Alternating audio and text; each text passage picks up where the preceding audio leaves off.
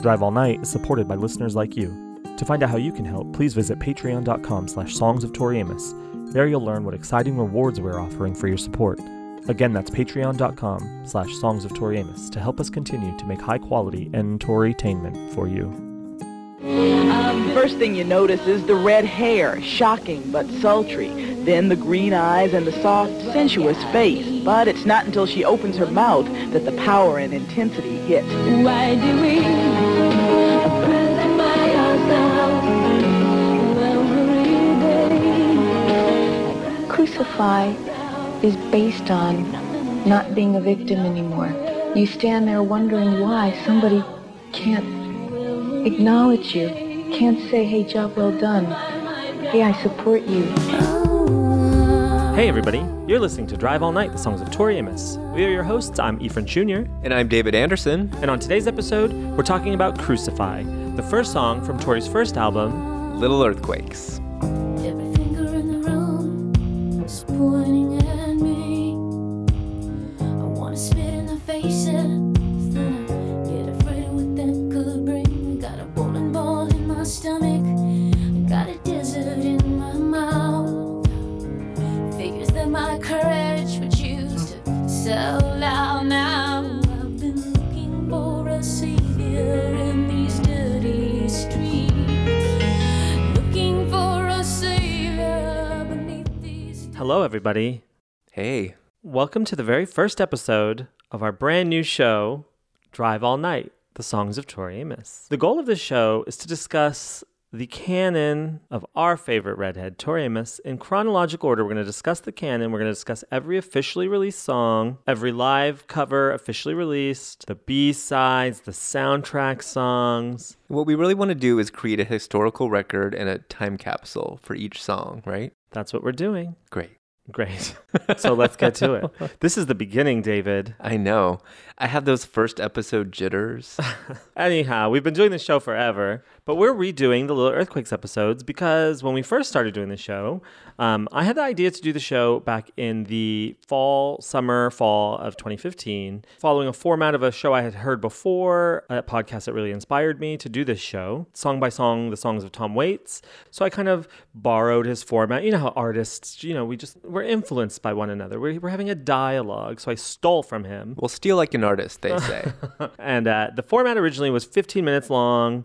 We just kind of had like a fangirl perspective on the songs. But what I realized quickly by doing the show is that it served me and Tori and everyone much better if it was a historical record, if we were able to create a time capsule for each song and to really go into the history. We have such an incredible archive of material, not only that she's recorded, but things that she's said, interviews that she's done. Wouldn't it be great to compile all of that in one location per song, really get into the history of the song, the recording of the song, the meaning of the song, fan interpretations, live versions, to really have it all encapsulated, if you will, in one location per song. We want to honor these songs the way they deserve to be honored, knowing what we know now. Exactly. And we have so much material now, but it's quickly disappearing. The internet was a wild terrain back in the day. When we were growing up, David and I have been through it all from the beginning.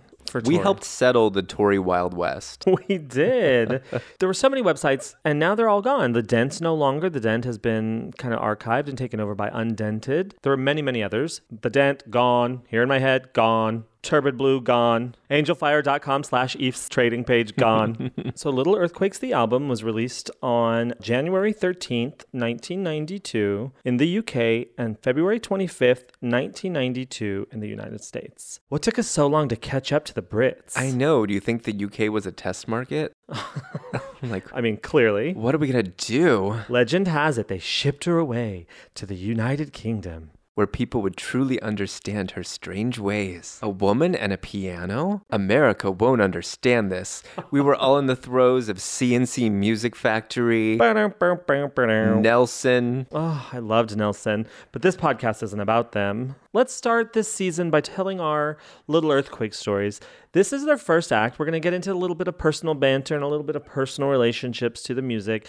Then we'll come back after a little break. We got a lot of covers in store for you, a lot of interesting things in store for you for this episode. So, David, do you want to tell me how you discovered Tori Amos, her music, her words, the musings, the woman? I think she discovered me. I think so. She made She you a was woman. on the hunt. She was, for new fans. Yeah, no, this is actually the perfect time to talk about that because Crucify was the first Tori song that I ever heard. I was introduced to it by a girl named Liz Giltner. I don't know why I feel the need to share her name, but it's still with me. She brought you to this. So I was at a Catholic middle school and we had religion class and we were all tasked with leading some kind of meditation or discussion at the beginning of every class.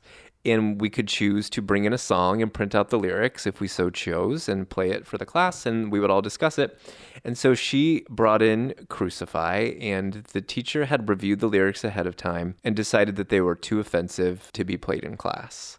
But she extended a challenge, and the challenge was that if this girl could make an impassioned pitch and convince her that the song should be played for the class, then she would go ahead and do it.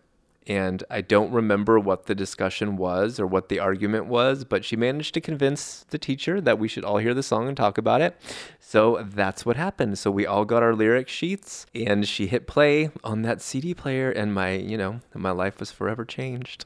That's amazing when you can pinpoint the exact moment. Yeah, no question. I can remember it clear as day. I can't remember the exact moment. What I remember is being it was called CDX. It was Las Cruces, New Mexico's first used CD shop, 1992. And I'm thumbing through the CDs and I saw Little Earthquakes and I pulled it up and I said, oh, that's her. And I had this memory of seeing Silent all these years, the video, but the memory that I had at that moment was that the video had kind of rocked me and it was kind of thrilled me because when I picked it up, I was like, oh, that's her.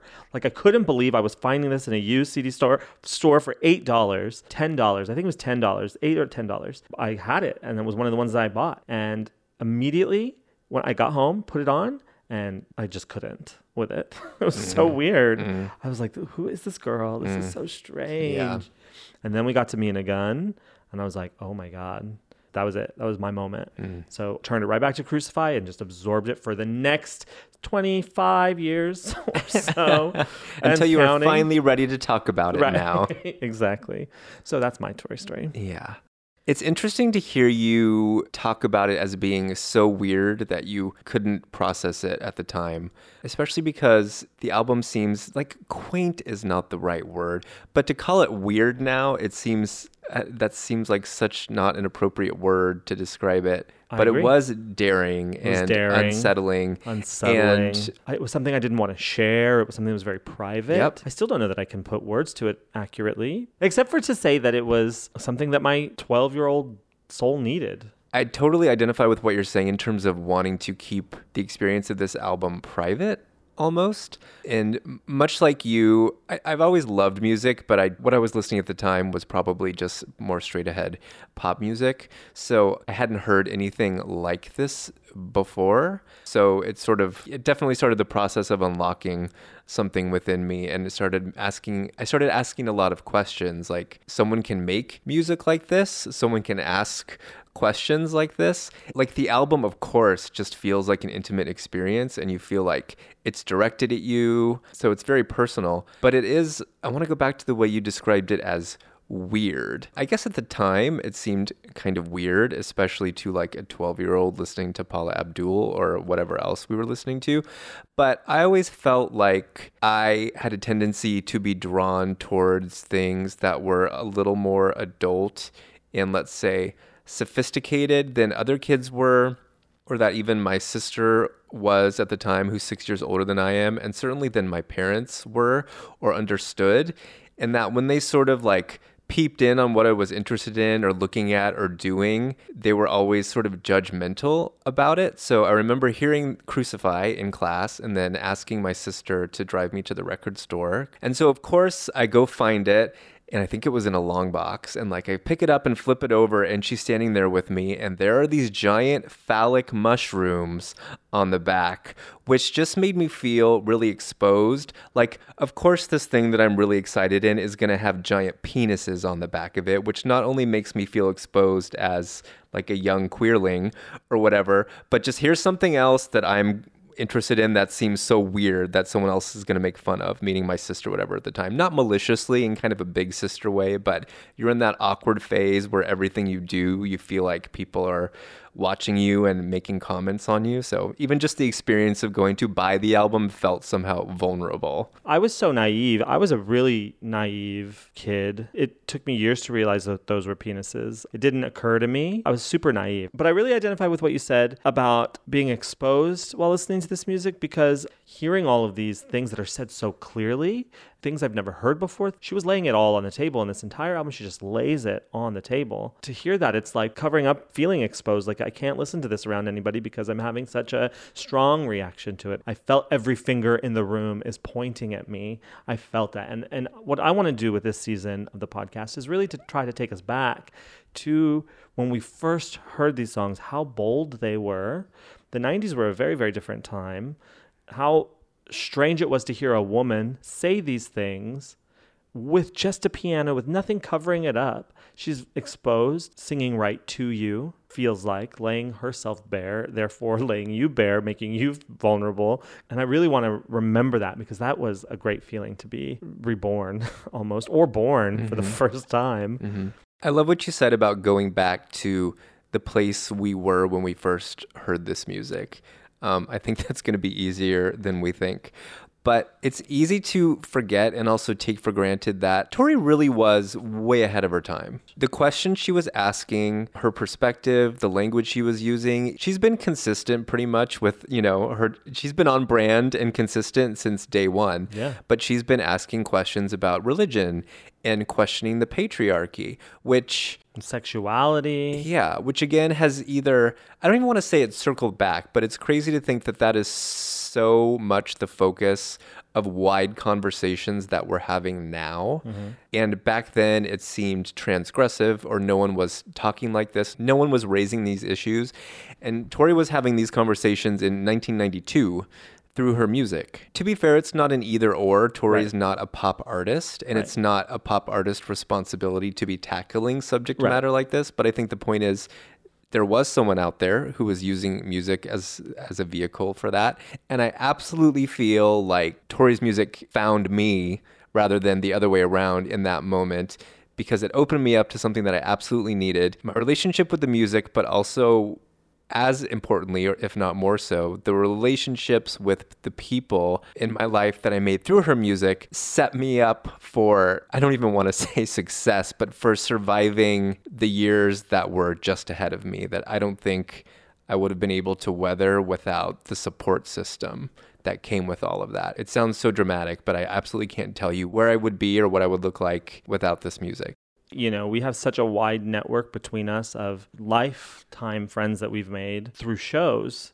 So even in that small way, the music brought us to the show. The music brought these people to the show. The music brought these people into our lives, and these people have saved my life. These people are my friends, my dearest loved ones. I can't imagine my life without my friends. So in that way, I do think she has changed the course of my life for the better. The music has very much been something I've run to in my darkest times when I was younger, when I felt like no one understood me. We all go through that, but it's real, and it gave me something to focus on. It felt like somebody kind of understood what was going on, or someone was singing about something that I was going through, and it helped me maybe even to understand myself a little bit better. I don't know where I'd be either. It sounds dramatic, like you said, but it's true, and I agree with you. Yeah. Well, let's get into Crucify, shall we? Okay. Should we talk about our guests, David? Yeah, we should. I'm very excited. On this very first episode of Drive All Night, the Songs of Tori Amos, we have our very first superfan guest. Her name is Heather Allen. She went by the handle Forever a Tori Fan across all platforms, and she still is. Glad that one worked out for you, Heather. It's held to be true. Crucify is her signature song, so we'll be talking to her about her love for Crucify, what it means in her life, and how her relationship with that song has changed over the years. We have a very good conversation coming up. We've also got, and this is a big one, the background vocalist, Tina Gullickson. We're putting a name to the voice. Of course, a huge thank you to Jen Buchanan and Chase Stymack for doing the research on this episode. Okay, let's take a moment. Let's take a breather. We're going to do a little, I don't know, let's do the very first cover of the season. What do you think, David? Let's start strong. Let's start with a classical cover. Let's start with the Vitamin String Quartet. This is their cover of Crucify. We'll be right back. Perfect.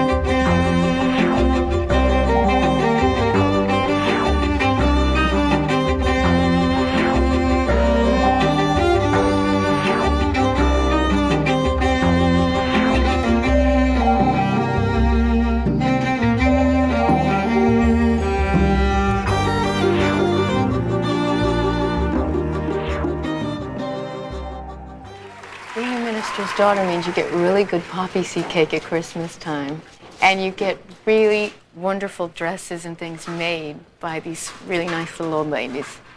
And you also get an incredible amount of confusion.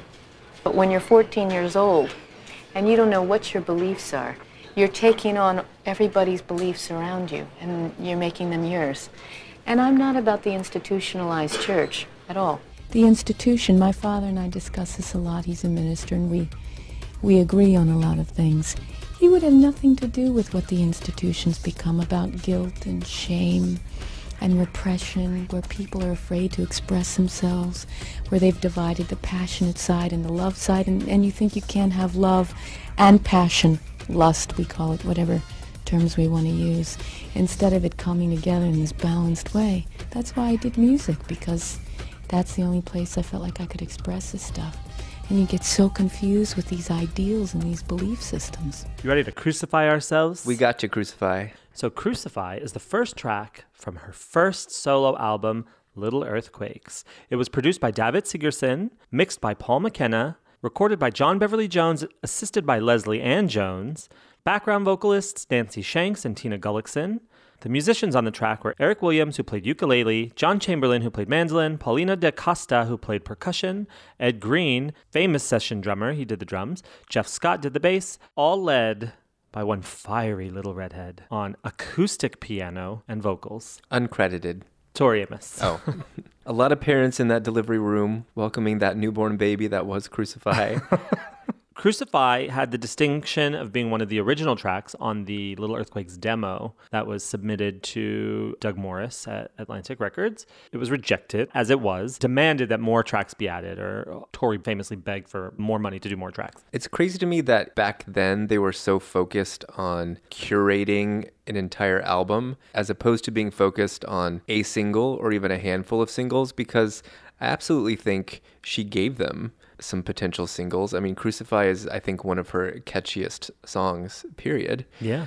It's crazy to me to think that, again, the process of putting out an album, there was so much hand-holding going on, and they were really focused on crafting this 12-track experience and getting it just right. And the fact that a tape that included Crucify was deemed not good enough or not catchy enough for them at the time. I think it has a lot to do probably with the failure of Why Can't Tori Read is my guess, and that they'd put so much money into this artist that they had locked into a 7-album deal. I realized that she had not proven herself as a commercial artist up until this point, but do you think her experience was atypical at the time and sort of informed by the perceived failure of Why Can't Tori Read, or that a woman at that point in time, this was just kind of how it was done in terms of the level of input that the label had?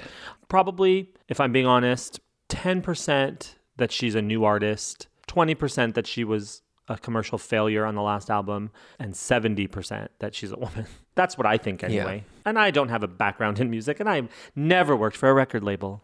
I do think that their commitment to shepherding this album does speak to the fact that they knew they had something special with Tori. They just didn't know exactly what to do with her, but they didn't want to let her go, because that would have been easy, right? After YKTR, that didn't work out, end of contract.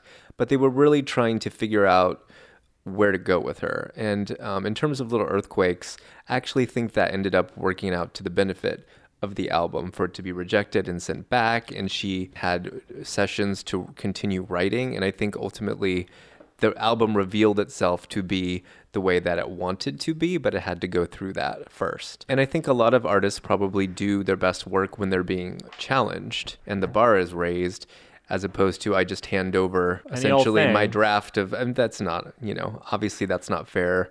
And we're simplifying things, but to get some pushback and to have people weighing in and saying, maybe go back and think about this, I think maybe it's even just like stubbornness in you that arises out of this that inspires you to do better work. I think it all is for the best. I agree. I agree with that. I'm reading from Tori Amos Collectibles. It says, in late 1990, Tori came back to Atlantic Records with a 10-track demo tape, several years in the making, that would later become the essence of Little Earthquakes and its subsequent B-sides. The track listing consisted of Russia, which was later Take to the Sky, Mary, Crucify, Happy Phantom, Leather, Winter, Sweet Dreams, Song for Eric, Learn to Fly, and Flying Dutchman. So this was part of that original demo tape. So let's hear the Crucify demo. Do you want to hear the Crucify demo? Hit it. Roll it, Ollie. My heart is sick of being in chains.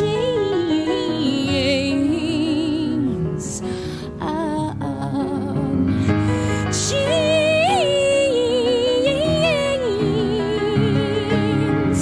Got a kick for a dog. I'm begging for love. I gotta have myself a ring so that, I can have my cross. I know a cat named Easter. He says, will you ever learn? You're just an empty cage, girl, if you kill the bird I've been. Oliver, our sound man. I love this peek into the creative process and to see how things developed and changed over time to sort of, be honed to perfection, so to speak. Agreed. Yes, it's unfinished, but you can tell it's a catchy song. It's a great song, and I'm really glad that they never kicked it off the album, that it, in fact, ended up opening Little Earthquakes. It was so strong. We have a quote here from the Little Earthquakes songbook, which I think is really great. Bells started going off every time I wouldn't stick up for myself. I accepted Quasimodo was a squatter in my cerebral area. A rhythmic pattern kept chasing me around. I dug out the drum machine and put the pattern down. I would leave that pattern on for hours while I just sat and argued with myself about stuff. The first music to get put to the pattern was the B section. I've been looking for a savior. A door opened and the demon started to show up. Doors are always opening for her. Thank God. It's funny that she did her own drum tracking, though. I do want to talk about that she put down the drum track. I imagine her with this little 4-track with this drum machine in her little studio apartment here in LA behind the church on Franklin. And just the magic that was born there. Which we can picture because it's so close to where we are now, it's 2 miles away. Yeah. Drive past it all the time. But I love this quote because it just seems so pure.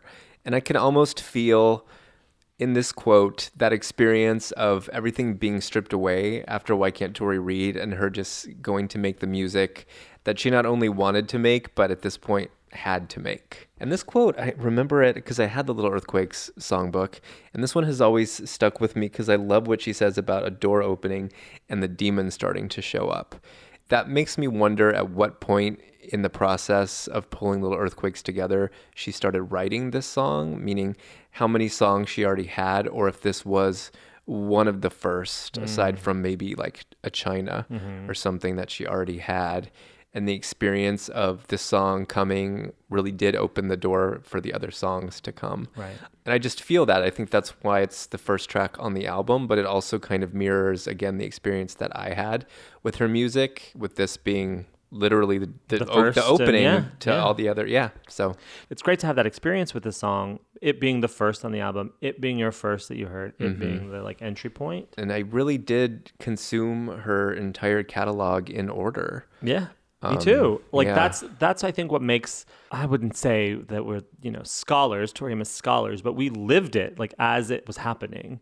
We're lucky that we do have the context of how hearing this at the time was shocking. You didn't hear this stuff Right. on the radio. You just didn't.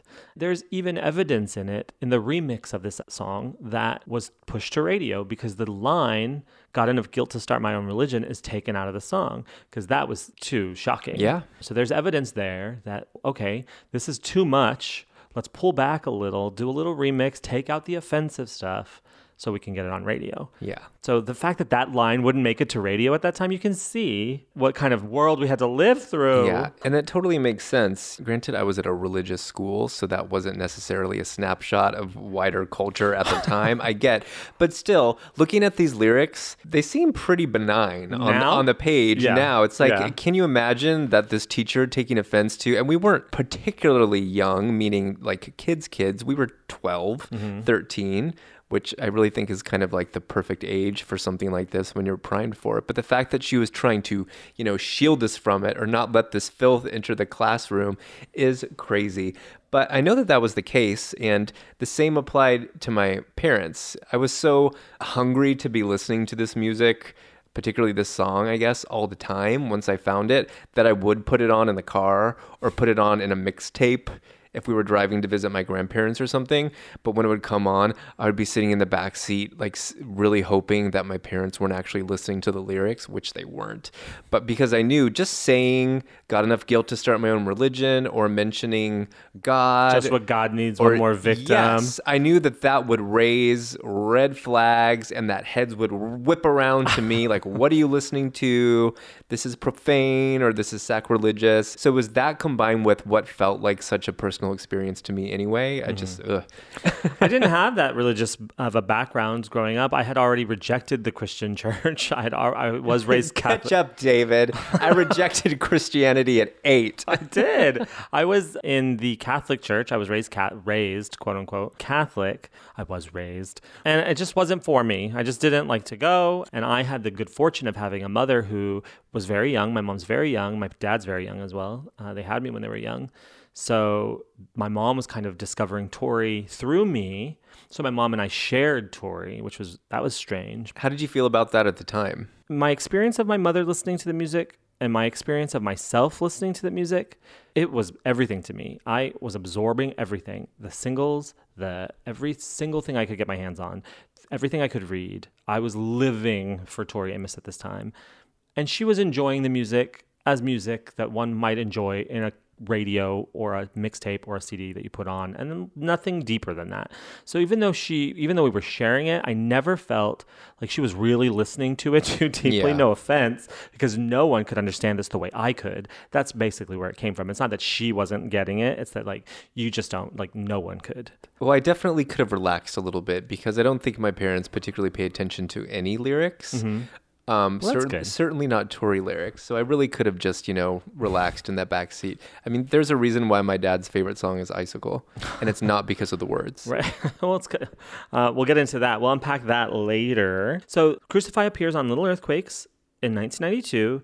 It comes back, it resurfaces in her career on Tales of a Librarian, of course. Appears in 2006 on Tori Amos A Piano, and then it appears in her Legs and Boots series on 8 different Legs and Boots. Then in 2008, she releases it on a double DVD collection live at Montreux, a 91 performance and a 92 performance. Crazy, right? Then, of course, Little Earthquakes, the 25th year remaster. Song's been around. It really has. And I think it kind of gets lost in the shuffle with A Silent All These Years or A Precious Things from this album. But this is a really, really important song in Tori's canon, and it showed up a lot live and on all these releases. So important. That's a really good word for the song. It really kind of broke her open in a way. Let's talk about the history of the single. You want to talk about the single history? Yeah. It's fascinating to me that this was not the first single released in the UK, where they were really trying to break this album and Tori as an artist. They went with Me and a Gun. Right. But listening to this album, there is no clearer choice in my mind for a first single. It's, I don't want to say upbeat, but it's the most straight ahead rock song, pop rock song on the album, I think. And that chorus, I think that's one of the catchiest moments in her entire body of work. Mm-hmm. So the fact that they wouldn't sort of latch onto that and push that out as the first taste of this album is a little mind-boggling to me. I think UK radio is different. I don't think people necessarily need catchy. They need meaningful. Not that this song isn't meaningful, but I think Me and a Gun was so shocking that really is what appeals to the Brits. At least that's what I've come to gather through my research. I mean, maybe, but still, it's a cappella. Yeah. I can't imagine any world, British or otherwise, that where, an a cappella song about sexual assault would be played on the radio. This is again from the Collectibles book. It says the 5th UK single from Little Earthquakes was originally scheduled to be a re-release of Silent all these years, but in late May of 1992, this was postponed in favor of Crucify. This turned out to be a fortuitous move, as the remixed Crucify became Tori's highest charting single yet, peaking at number 15 and causing Little Earthquakes to re-enter the album charts, and that's in the UK. Now, in the US, this was the very first single in the US, was the remixed version, which featured on the single all 4 B-sides from the UK Winter Part 2 limited edition single, and added Me and a Gun as the B-side of the cassette single. There was also a cassette EP containing the same tracks as the CD single, so released in June 1992 in the UK and May 1992 in the US as a single. Life would change forever. For sure. Chart success was helped out by the release of the very limited edition Crucify Live EP box, containing 4 live tracks: Little Earthquakes, Precious Things, Crucify, and Mother, recorded April 5th, 1992 in Cambridge, England. So let's play that live Crucify, which appeared on that box. This is from April 5th, 1992 in Cambridge, England. Looking for a savior in these dirty streets. Looking for a savior beneath these dirty sheets. I've been raising up my hands, drop another nail in with those angels. When you need them, what do we crucify ourselves every day? I crucify myself, and nothing I do is good enough for you. I crucify myself every day. I crucify myself, and my heart is sick of being. Yes, my heart is sick of being.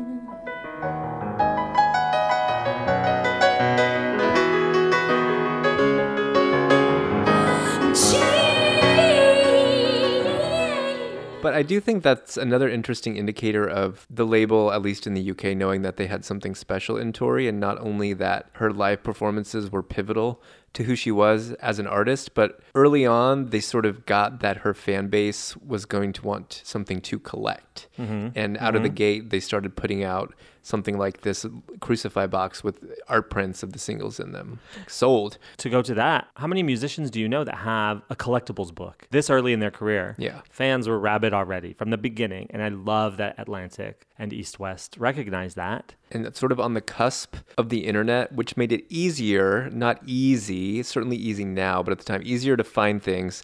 There was no greater joy than going to the record store and going to the import section. And seeing something and like the new. A, going to A, and not knowing what you were going to find. Right. And it was always like nothing better than pulling out some coveted item or something that maybe you didn't even know existed before we had all these resources. It's so funny that you say that, because I just went to Amoeba the other day, and first thing I did and always do is go to the A's immediately. Yeah. And thumb through the A's. And what did I see? I saw like a limited edition, the new music from Tori Amos, which has got the tattoo on the cover. And I'm like, this old thing. I put it down, like have it, of course, but like it's just funny how far we've come. For some reason, the Sam Goody at the Century City Mall was a magic wellspring for me and my Tori fandom. And it was not close to where we lived, but for some reason we ended up there frequently enough that I would always find something. I got the UK Crucify there with Mary and Here in My Head on it.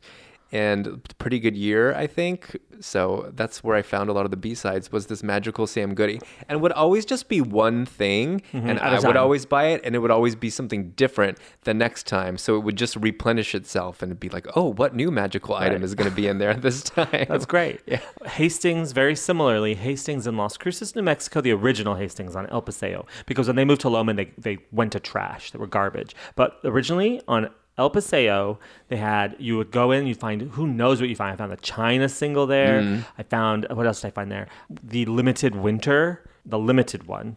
Yeah, we were pretty lucky, or at least I was, because at a certain point, all of these items started, fetching really high prices on eBay or even at record stores. And I was able to get most of them for, the bargain price, which wasn't really a bargain, but import $9.99 for a single. They were all $10. Right. Yeah. Right. So. Oh, you're taking me back, David. You sure are taking me back. On December 18, 2009, Rolling Stone printed this. About Tori Amos. She says, I was living in LA when I wrote that. Times were changing. I had recently come out of the Why Can't Tori Read experience, which catapulted me, drove me to begin making this music. Unknowingly, I just had to write because I wasn't used to failure. I'd been a child prodigy. From child prodigy to vapid bimbo, I think was one of the quotes. It was a galaxy apart. Signs were happening all around me. Across town, someone called Tracy Chapman was in the studio recording her first record. There was another gal that was coming out at that time named Melissa Etheridge. Those two other women were being supported to be true to their art, and I kind of got put into a category. There were categories of more artistic, more commercial, and in my mind, commercial wasn't a dirty word because at that time, there were all kinds of artists that I liked that were doing it. When Why Can't Tori Read was decimated, the image wasn't a good choice. I learned a lot by not really picking the photographer myself, not working with a proper stylist who understood what you were trying to do and can help you show that. I had to put the pieces back together because I hadn't been used to being a failure. So I had to then look at my part in the misrepresentation of my soul and how I pulled the trigger. If I can just say to that, what I've always admired about Tori is her belief that she's not going to be a victim, that she puts this on herself. I had to then look at my part in the misrepresentation of my soul and how I pulled the trigger. I think that resilience resonated so much to help us be strong as young little gay boys not understood by the world around us, to help us continue to fight. I want to go back to a line from that quote where she says, there were categories of more artistic, more commercial, and in my mind, commercial wasn't a dirty word. I think that's pretty insightful because it's clear to me that Tori has never shied away from pursuing commercial success, right? And to say it's not a dirty word, and rightfully so, I think it's one thing to want to be true to yourself and make the music you want to make on your own terms, but you also want people to hear it. Right.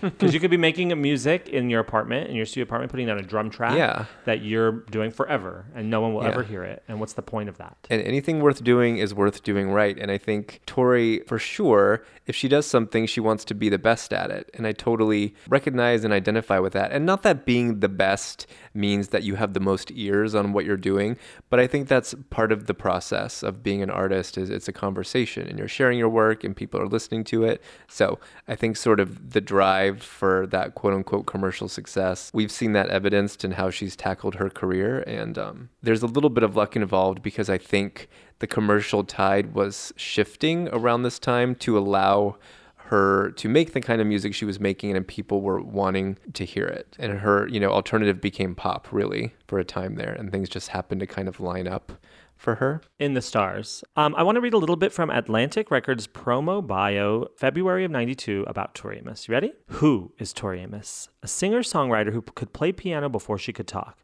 What is Tori Amos? More than you bargained for. For the first few seconds of her debut solo album, Little Earthquakes, you're thinking, Kate Bush maybe? And so it begins. I know, you rolled your eyes. David's got the biggest eye roll. Sorry, I didn't know you were looking at me. You're thinking, Kate Bush maybe. Then out comes the knife. The veneer is torn away. Imagine biting into a pea pod and it turns out to be a chili. I've done that. Me too. Better still, imagine you just picked up a hitchhiker in the middle of the night along the highway that runs past the forest. She seemed like such a nice girl, but now you're beginning to worry. That's Tori Amos. How did she get that way? Well, she began early. And then it goes on to give her her history in North Carolina, her father being a Methodist preacher, her mother being part Cherokee, et cetera, et cetera. So I just love that they described her as A drifter? Like a possible murderer. It's going to strangle you to death? Oh. Yeah, someone who's going to unzip your religion down and your skin. The first thing I think of is Texas Chainsaw Massacre. I know. Can you Picking imagine? up that hitchhiker and things go south. She took us on a journey into the depths we weren't ready for, but it's kind of true. Kind of. David has this amazing quote he would like to read from All These Years, the authorized biography. After yet another dark period of painful self-examination, Tori decided to appeal to the muses that had provided her with so much inspiration and companionship, back in the days before she knew what a record deal was. She proceeded to create a fairy ring, like the old Celtic ring, on her living room floor. I brought in sticks and things from the outside, from nature, and put things that I was most connected with inside the ring. Whenever anyone came in, they had to step over my magic ring. My friends came by and looked. They didn't say much to me. They all knew I was doing my fairy shit. Adding a set of empty envelopes to the ring, Tori sat inside the ring and began to write again, vowing to give each envelope a song title. One of the first envelopes to get a name was Take to the Sky. During this period, Tori called the record company to let them know that she would be submitting a brand new set of songs before the end of March, insisting that this time I'm going to turn in what I feel is me, Tori. My music, my lyrics. I just think her journey, how much strength you have to be living in LA. LA is a tough place, and it's a tough place now. Back then, just the strength you have to live in LA, to keep working at it for 6-7 years, and finally exposing to yourself who you really are. She's chosen a name. She's carving out her path in every direction, and finally saying, I'm going to turn in songs that are me. And if they fail, at least I'll have failed with me this time. I just really respect that.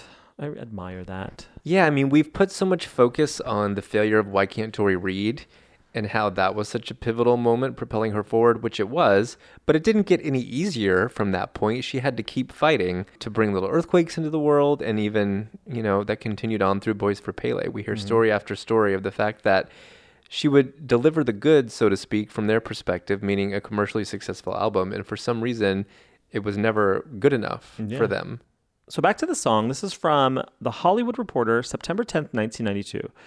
And this is just talking about a little bit about the radio play that we talked about earlier. She says, I've been in the alternative stations because they won't play my lyrics. The whole Bible Belt banned me for Crucify because they thought I was being sacrilegious. They felt that it was detrimental material for their children and that it was blasphemous. So Crucify was banned and silent all these years using 4-letter words, I think. Like, fuck this song. Oh. But did you see, have you read the press release that went out? Atlantic put out this giant ad that said, these stations have banned Tori Amos. Yes, I have. Her music. This. And then in big bold letters at the bottom, we think this is fucking bullshit. That's incredible. Right? That they were so behind her because they knew what they had. I think they saw how it was, how people were responding to it. And kind of like Val Azzoli in the 96 era is like, we must find disciples. I think they're realizing like, holy shit, people are responding to this. We have something huge. There's no bad press, right? So they were probably like, ooh, great controversy. Banned? Someone is banning these songs? Yeah. This was prior to the parental advisory sticker. Right. God, we're so Tori and old. Public Enemy. This is from the First Look video interview in fall of 1995. Tori says, I would get taken advantage of. Do things for somebody and they walk over you or want to make you feel like nothing. I do think that there's times when we can all be pretty abusive and we can be those victims and we change roles with ourselves. What do you think of that? Quote, David? I think a quote like this perfectly encapsulates, I think, why we were drawn to Tori's music at the time, because is there a better picture of teenage angst than feeling like you're always trying to prove yourself to people or doing things and they're just making you feel like nothing? Shall we get into some of the earliest TV appearances by Ms. Tori Amos? What's interesting about the journey of the song is that the very first known recording of it is July 3rd, 1991, live at Montreux, the jazz festival. And then it was released. So you see the very first known live recording of this. I mean, it's just very, very special in that way. This song is very special in that way because that's not every track. And let's play a little of that very first one.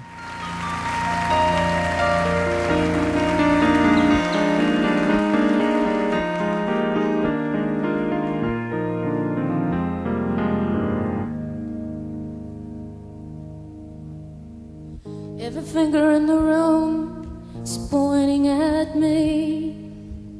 I wanna spit in the faces, then I get afraid of what that could bring. I got a bowling ball in my stomach, got a desert in my mouth. Figures that my courage would use to sell out now. I've been looking for a savior in these dirty streets. It's like a newborn babe. It really is. It really is. So passionate, so wild. Here's Tori performing Crucify on the Jonathan Ross Show in 1991, a UK chat show. And note that she does have a full band. This may be the very first time she's performed with a full band since Why Can't Tori Read, of course. I wanna spit in the faces, then I get afraid of what that could bring. I got a bowling ball in my stomach, I got a desert in my mouth. Figures that my courage would use to sell out now. I've been looking for a savior in these dirty streets. Looking for a savior beneath these dirty sheets. I've been raising up my hand to drop another nail in. Just what God needs, one more victim. Why do we crucify ourselves every day? I crucify myself. And then she crossed the pond for her U.S. network television debut on April 23rd, 1992, episode number 1573 of Late Night with David Letterman. And here he is introducing her, and here she is playing Crucify. Our next guest is making her network television debut, and we couldn't be happier that it's taking place on our program. This is her first solo album right here in the very popular CD format. It's called Little Earthquakes. Ladies and gentlemen, here she is, Tori Amos. Tori.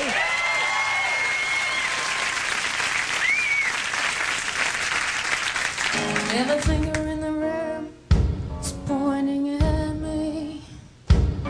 I wanna spit in their faces, then I get afraid of what that could bring. I got a bowling ball in my stomach, I got a desert in my mouth.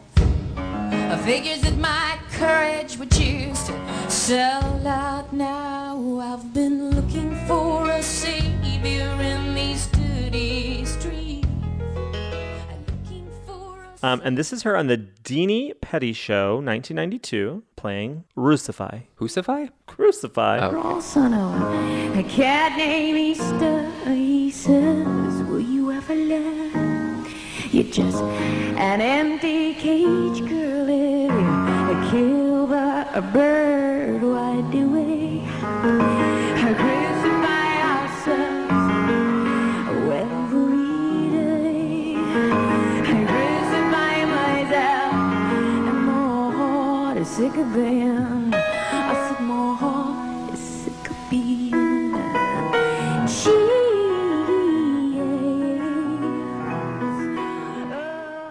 Here she's doing Crucify on Dennis Miller. Can you believe Dennis Miller had his own show? That's a whole other podcast. Crucify myself every day. Crucify myself, and my heart is sick of being. I said my heart is sick of being.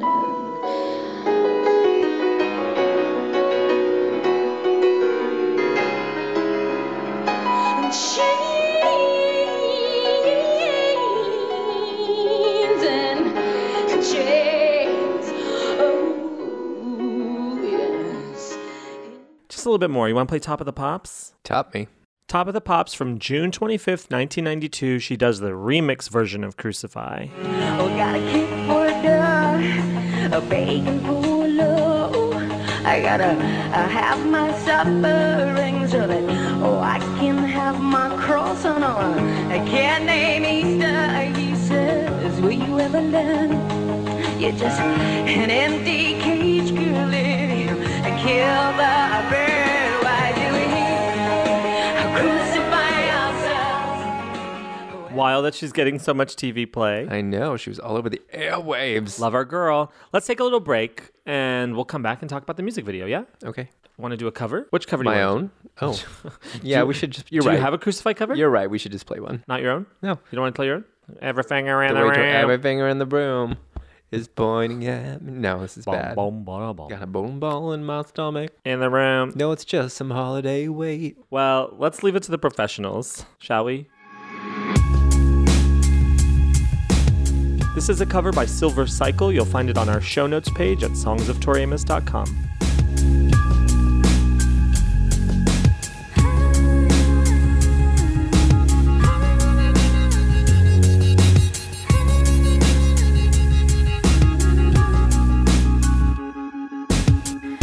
Comme une meute de loups à ma poursuite. On m'écarte et on me chasse.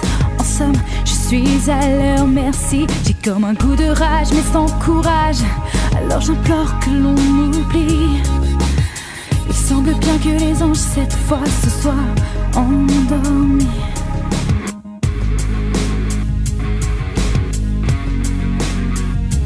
Et si je perds l'équilibre, si je suis trop fragile, pour trouver une issue, si j'ai renoncé à m'enfuir, est-ce au ciel ou en enfer que l'on s'en remettra?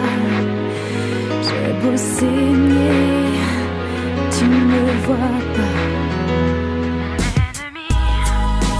Libérer mes chaînes et simplement vivre. Libérer mes chaînes. I've always had a fascination with the beheading of Anne Boleyn. It's haunted me. I've always had a fascination with baptism, water, and Christianity. That's haunted me too. This is one of the rare tracks, not rare, but one of the tracks in her catalog that has a video. Directed by Cindy Palmano, produced by Tracy Josephs, with a director of photography for the second part of the shoot being Adrian Wild, styling by Karen Binns, and makeup by Leslie Chilkus. All these people I reached out to, and the only one who got back to us was Tracy Josephs, and she was the producer for the video, and she wrote me and said, "Hi, Ephraim. Thanks for getting in touch and apologies for not responding sooner. Working with the brilliant Tori on her videos with director Cindy Palmano was great. Unfortunately, it was such a long time ago, I don't remember any of the details, so don't really have anything to say that I think will be remotely interesting to listeners of your podcast. So sorry not to be more helpful and look forward to checking into your podcast myself." That's okay, Tracy. I think we got a lot of it archived, though any detail we would have loved. So I reached out to everybody else who had worked on the video, except for Karen Binns. I didn't reach out to her because her time is coming. I think there's a better time to talk to Karen Binns. Yeah. So let's talk about the video. What do you think? Well, I've always had a fascination with the beheading of Anne Boleyn. I've always been fascinated by the beheading of Anne Boleyn. I'm a fan. The video follows Tori as an Elizabethan character cleansing herself. Once the cleansing is done, actually, Tori says it better than I ever could. So let's just play a little bit from the Fade to Red audio commentary. Roll it, Oliver. Now, the thing about this shot is that once you get in this bath, you can't go back to being this Elizabethan woman. So it was really a liberation. And I felt I was being emancipated from the patriarchy. And that's what this is all about, really. I feel like we've got a lot of Tori bingo here. It's great. Again, this is kind of like a mini course in Tori. Yes. All the classics are in there. The beheading of Anne Boleyn, being a minister's daughter, the resurrection. We even gotten Of Course. Yeah. This is a little bit from the Tori Stories promo booklet that came out in 1998, which was her like handwritten thoughts on all of the videos. Queen Elizabeth I and Peeping Tom were the buzzwords I was hearing from Sin when we were chatting about Crucify. Cindy's visual sense never ceased to surprise and generally make me belly laugh. She's a bit of a devil. Cindy was always weaving in a subtext. Elizabeth I getting baptized and then doing her saucy strumpet shimmy after being blessed, of course. I'm a little taken aback by Peeping Tom here. I guess when I think about it, when there's kind of the shots of her... It's closet, almost like you're she's in a looking dressing through, room. Like a peephole. Yeah. Where there's a frame and she's like trying on the gloves in that narrow space. I guess there's like kind of an element of voyeurism there, but it's very brief. The way that it's shot with the vertical kind of peeping space appears again in Silent all these years Yes. too. So it's like something that they're playing with, I guess, around this time. There's something really provocative about catching sight of someone through a window, even for however brief it is, because it usually is brief. If you catch someone through a window, they're just kind of like walking by. But I love those shots. Yeah, Peeping Tom certainly has a sexual connotation or Right. association, right? So I'm a little surprised that she would kind of play with that idea here. I don't know. What do you think about that? It's interesting because this whole album is intimate and she's referred to it as her diary. So maybe that's just another way of saying she's kind of leaving the window open for us all to look in. But again, Well, that seems almost like interesting. exploitive. But I don't also, know. like in the time that they're talking about, or that they're playing with, the Elizabethan era, if you will, provocative was a whole. Seeing the bare shoulder is like really scandalous. Putting on the collar, it could be very sexual in a different era. That's true. And I guess we're also playing with the idea of religious guilt and shame. So when you're sort of cut off from her sexuality or taught that it's shameful and it's something forbidden, it makes you sort of even more curious about it. And sometimes that can express itself in different, maybe transgressive ways. So maybe that, I don't know, interesting threads kind of running through that maybe. Cindy Palmano says that she was able to get this video to a certain point before Atlantic took it over. Adrian Wilde, I believe, being the one who shot the second half, which was the performance half, like her at the piano in the blue jumpsuit, the part that looks really different to everything else. And in Really Deep Thoughts fanzine, issue number 4, they ask Cindy Palmano, they say, Crucify has a different feel from the rest of the other videos. And she says, I took it to a certain stage, and then the record company wanted to edit it in a different way. It got a bit uncomfortable, so they finished it off, and I didn't. And Really Deep Thought says, Crucify has the definite MTV short attention span feel. It's a shame, really. And Cindy says, Crucify could have been good, but it was cut with some mad stuff that they shot later. I didn't shoot any of the performance clips. I think it looks dreadful, that stuff. It's such an obvious approach to femininity. That, and it's one that I'm not at all interested in. The filling of the bath was good, wasn't it? That was a good shot. I really like that one. I like when she steps into the bath and comes out of the bath. It all looks really Hitchcock. I love it. And then they say the clothing in Crucify is reminiscent of Anne Boleyn. And she says, yes, exactly. And they say, was that the thought? And she says, well, one of the queens. I don't mind which. RuPaul, could you imagine? Yes, I can, actually. Makes more sense to me than anything. I feel like these videos from Little Earthquakes are all very consistent, and that stands to reason because they were all shot by Cindy Palmano, and I think they're all tied very closely to the album artwork, and that maybe for no other reason than they were working with a limited budget. But I think it works and gives the whole period kind of a cohesive visual feel. But because this video was shot after winter, I'm a little bit taken aback by hearing her sort of criticize the approach and how it was taken out of her hands, because there is kind of very similar performance footage in winter. So this never seemed that out of step to me. I guess in Crucify, the camera is sort of caressing her in a way that it isn't in winter. The shots in winter are further back. And it's not kind of swooping in with her like mugging and like shimming her shoulder at the camera. So maybe that's kind of the difference in what she's pointing out with its more traditional approach to femininity or whatever it is she says. What's your favorite moment? I think it's pretty remarkable that they managed to create several iconic images, I would say, or moments across all of these videos from the first album. So I'd have to go with that opening shot of her walking on in silence and taking a seat, and she's in heels, wrapped in a towel. There's something about it that stands out to me. That's like an iconic Tori moment, I'll say. I love that we start with a cleansed woman, the woman who's aware and is looking back at what she's been through. I think that's a really cool visual motif in this video. But my favorite shots are the cheerleaders. I think she deserves some cheerleaders. Do you feel like that last one is a stand-in for you? How Their dare arms you? crossed, like not No. going to give you the satisfaction. I'm the one with the red pom-pom. The showboat. Yeah. Gotta be different. Gotta do my own thing. Why do we? I like the twins. And the way they come sliding in I know. from the side off camera. She's like, whoop. Little known fact, those are the Heart of Gold twins before they got famous. Eat your heart out, Lindsay Lohan. Speaking of Cindy Palmano, let's talk a little bit about the cover of the EP, the single. This is from UK radio WFNX on March 1st, 1994. The interviewer says, I was very interested in this. Here you've got onions around your neck. Does it go all the way around? Yeah, it goes all the way around. It's the resurrection vibe. So that if you come out of the earth, you'd have it, you'd be all ready. Did you put this on? Did you like pull this over your head, this onion thing? No, they wrapped it around my head like a necklace. What a So- strange thing for him to latch on to. Right. Right? Right. It's like, so when you were in the box, did you get in the box? Were you squatting there and they built the box around you? How did that work? So it's time for our line by line, David. Finally. Every finger in the room is pointing at me. So already you feel that tension. You can identify with it. Who hasn't felt that way? Where everyone is pointing at you, blaming you, looking at you. You just feel kind of put out there. Yep, you ever and I had that feel like we're in that moment with her, for sure. Right. In the present tense. Yes. I wanna spit in the faces, then I get afraid of what that could bring. Such a crucial line because it shows the defiance and how she talks about not having a voice. You feel it there. Like she's stopping herself from doing what she wants to do, from saying what she wants to say, from spitting in their faces. And going back to things that no one else was saying at the time, particularly a woman in music, she's talking about wanting to spit in people's faces. I mean, there just wasn't any sentiment like that Yeah. anywhere else to be found, I don't think. Yeah.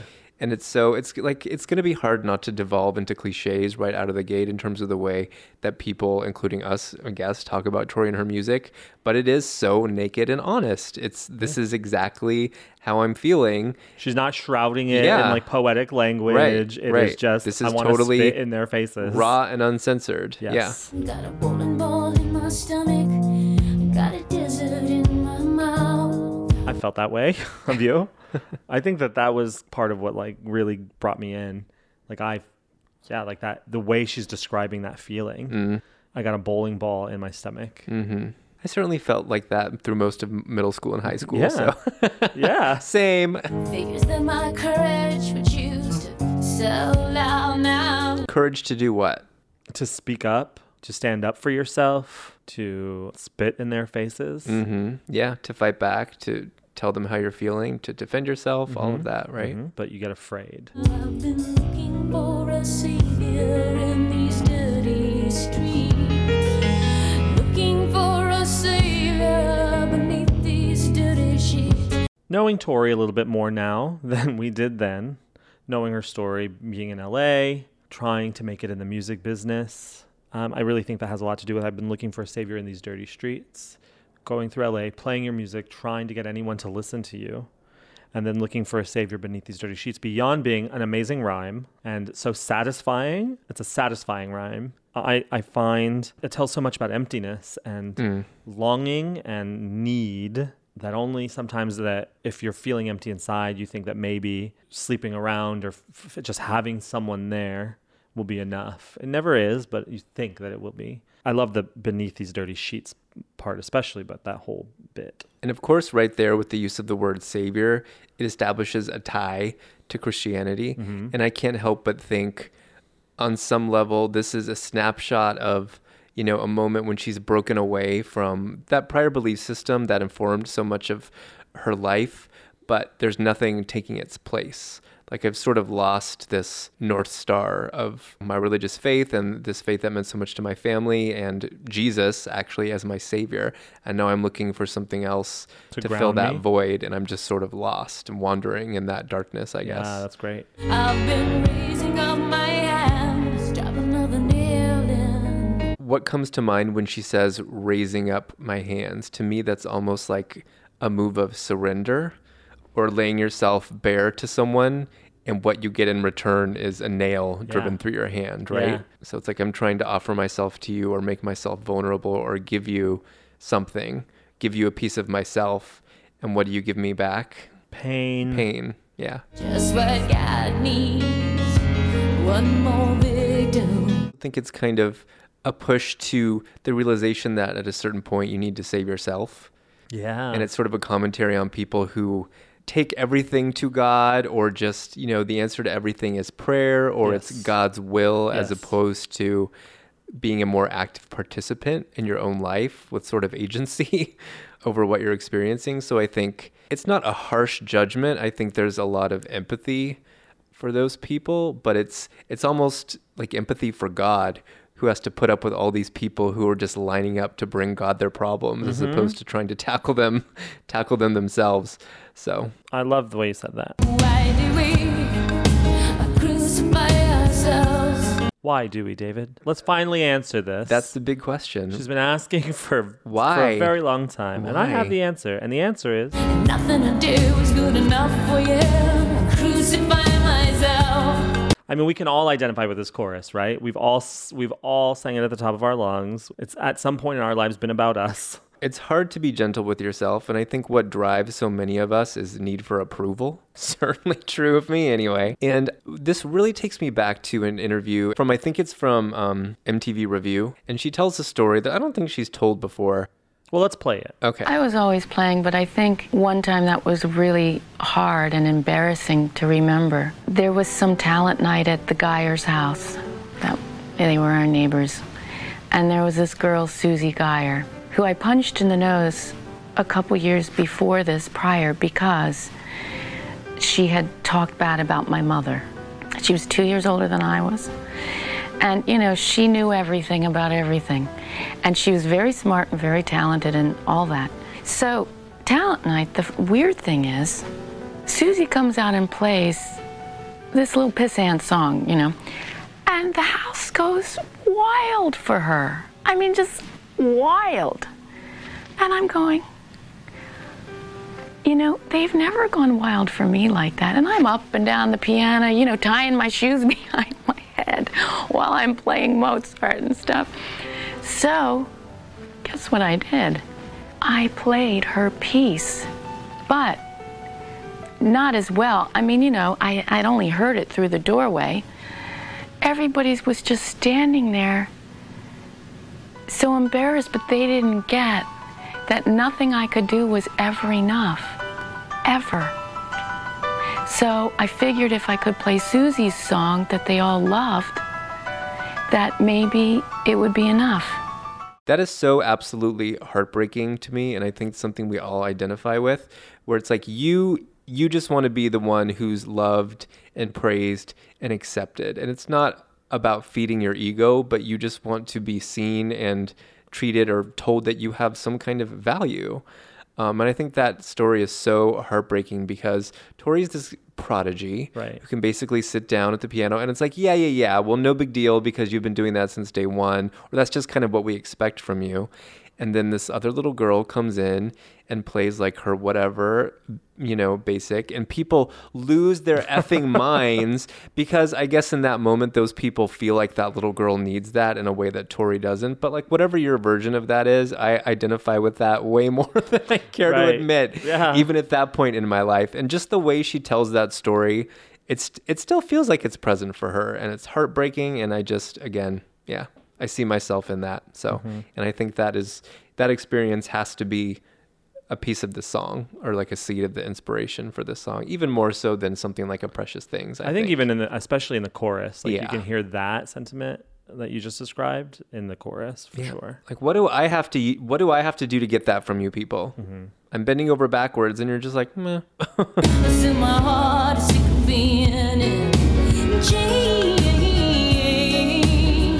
That's really hard to sing along to, by the way. It is. You feel her saying, she's putting her foot down here in this moment. My heart is sick of being in chains, and I'm taking control of my heart. There's nowhere to go except for to free myself from the chains. And you feel it pumping through the song. I'm not sure I get that yet. I get sort of the declaration or almost like the cry of my heart is sick of being, but not like, what do I do with that? Or what's the answer? What's the resolution? I'm not sure we have that yet. I don't, anyway, at this point in the song. Maybe not in the first chorus, but I love that it's embedded in there in her own being. It's in her. It's something she's bringing to the table already. It's not something she's going to find outside. It's in there. And that's what I think is remarkable because it's not just this problem of why do we crucify ourselves every day? And it could just live there forever, but it's not. Embedded in the chorus is it's going to stop today. That's embedded in the chorus. That's what I mean, I guess. Got a kick for a dog, begging for love. So sad. You're here begging someone for love, and they give you a swift kick in the face or in the heart. I've always read that as she is the one with the kick for the dog. like this dog is wandering up to her and her response is kicking it away. Because it's how she's been treated. I have to say, this is like an instance of bullying. But I know that sounds stupid, but in the sense that sometimes when you're mistreated and you feel powerless, the only thing you can do is turn on someone who's even less powerful than you are. Yeah. This song has always felt like it comes from a very young place. Even though she was, let's say, 27, 28 when she was writing this song, and most of these songs, she hadn't given herself the opportunity to explore all of these feelings. So all of this kind of teen angst that had never been able to come to the surface, she's exploring it now. So you think it's her kicking the dog? That's how I have always What if she's the dog experienced, and she's yeah. kicking the dog, begging for love? Well, yeah, it's kind of that cycle or that pattern of behavior working its way down. Like, you did it to me, so I'm going to turn around and do it to someone else. But what if she's doing it to herself? Because this next line, I gotta have my suffering so that I can have my cross. if I'm not suffering, I can't have my cross.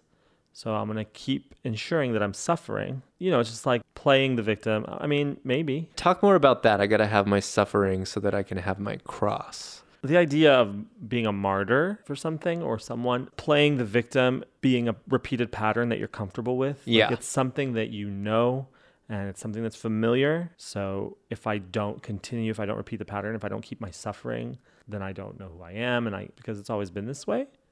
Maybe I'm not saying it right. I think you're saying it right, and I totally agree with whatever your story is. There's a level of comfort with it where you sort of define yourself by that, whatever the challenge or situation is.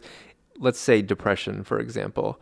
Like, you might feel like you're battling depression, but there's also a point where you're comfortable with what those feelings are because that's kind of what you've always known. Yeah, and in order to make it better, you have to work Yeah. at it. You have to go into an uncomfortable territory. Right, and that can take a lot of courage and energy that can sometimes be hard to find. Son of a cat named Easter, he says, will you ever learn? I want to read this quote from Ur magazine from March 7th, 1992. She says, "That cat is Jesus. He's my love. He gives me wisdom. The rest is up to yourself." So the cat named Easter, Jesus. Why named Easter? That's when he was resurrected, right? Uh-huh.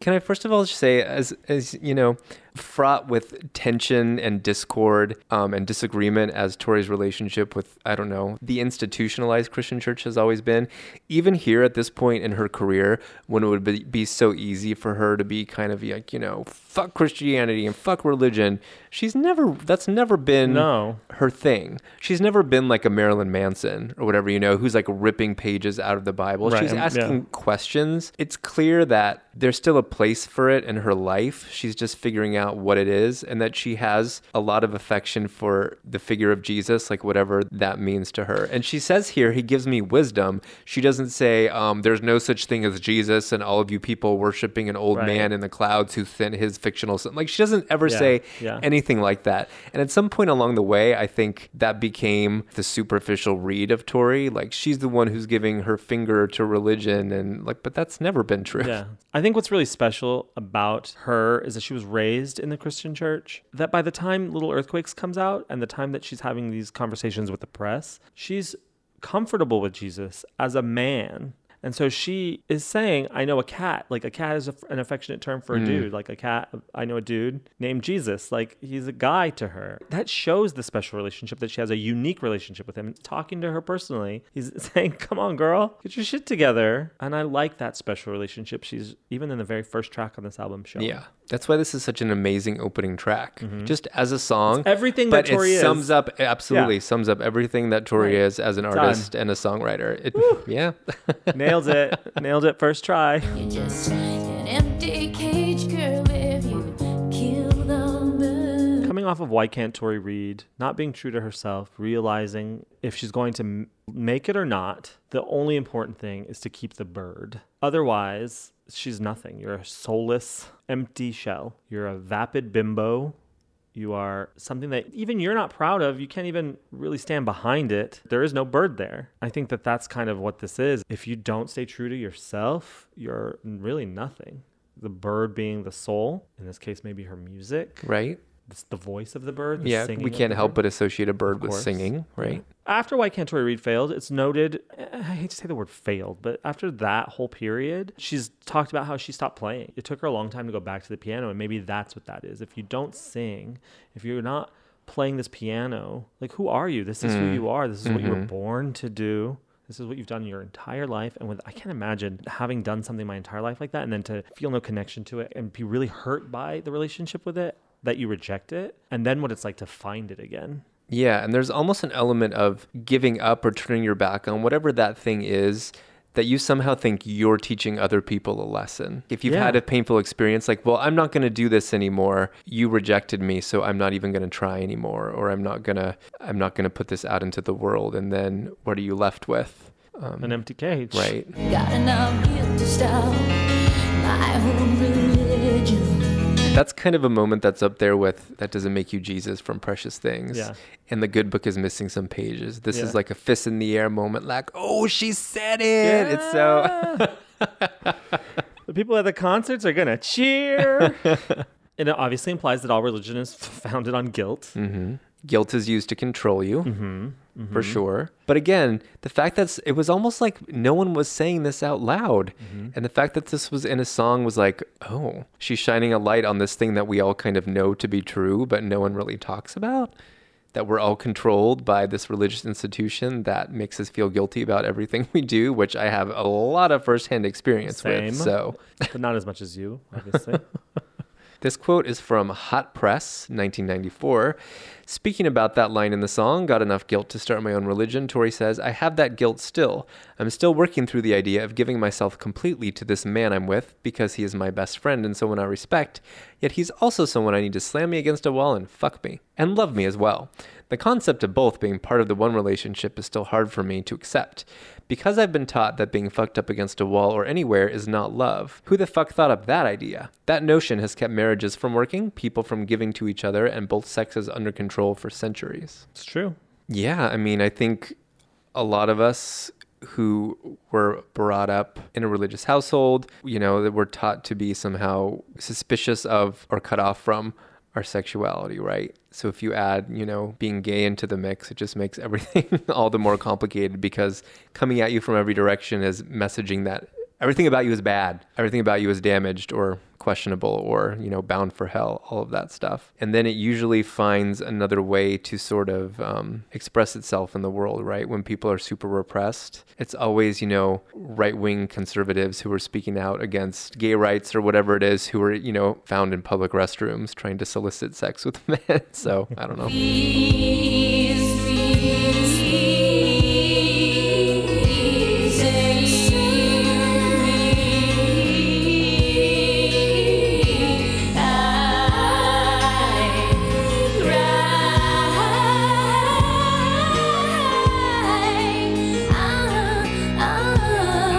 To me, this is the bird finding its voice again after the conversation with Jesus. To me, this is the cry to heaven. Please save me. How do you take that?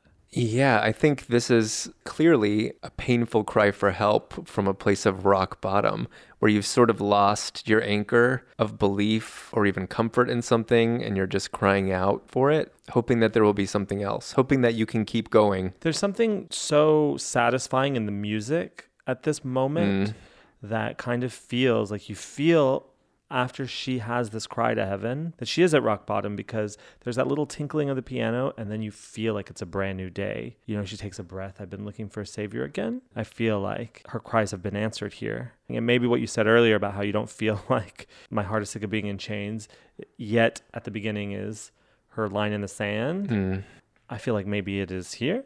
In this, Nick? What do you think? We always get to this point where songs that we've lived with for a long time are suddenly like, once again, heartbreaking to me in a new way, or like I'm back in that place where we were when we first heard them, which is nice that we're able to achieve that. But I think it could be anything in this point. Like, I almost think she could be thinking of her career. Like, she's still so young at this point, but she might feel like this is her last shot. I mean, you have to, she is very young. If we look at it being 27, 28, but very old if you hear her talk about having played since the age of 2.5. She's been at this for a quarter of a century. This is her make or break moment. And even as she says, like, even if no one was ever going to listen to my music, I was going to play the music that I wanted. Yeah. Please Be could be a cry for that. Like, I feel like I'm at the end of my rope. This is my last chance to have a career or have any kind of success. And if this doesn't work, I don't know what I'm going to do or who I'm going to be. So just please be. Tell me there's more. Tell me there's something there for me. Tell me this is going to become something. Tell me I'm going to make it through this. Where those angels when you need them. There's something that I love about this line. It indicts religion, but it's also kind of calling to religion. Yeah. To help me. At the same time, like it implies that they're never around when you need them. But can you come now? It's this weird sort of twist that I really enjoy. That's a heartbreaking line to me, particularly the way that it's delivered on the album. It really does seem like a cry or a plea for help. And Tori has returned to angels repeatedly throughout her catalog. We have No Angel Came on Juarez. Yeah. She prays that the angels will find her. Yeah. On Climb. Don't forget Angels. Well, sure. Trapping Angels. So I think you're right. It's an indictment, but also a sort of cry. And I think I lean more towards cry than anything. It certainly holds both. It just really resonates with me, maybe because of my, background that we've talked about. But it's almost like you promised me that if I had faith or I believed in this thing, if I did everything right, then I would be saved or that everything would be okay. And it's just not true. And I believed you. Where are those angels when you need them? Because I need them now. And they're not here. It's in my heart, sick of being in chains. So maybe this is where she's saying, where she gets it. Like, I'm not doing it. My line in the sand. My heart is sick of being in chains. And it's my fault that it's there. It's me. I have to take agency for it. What I did to make the situation happen. And I'm taking the chains off. Oh, guess what? Oh, I've always had the key in my hand. How do you envision these chains? With a lock? I've always pictured kind of old-timey Jacob Marley Christmas Carol chains. Right. Like dragging this weight. Right, with a big padlock around your chest. Yeah.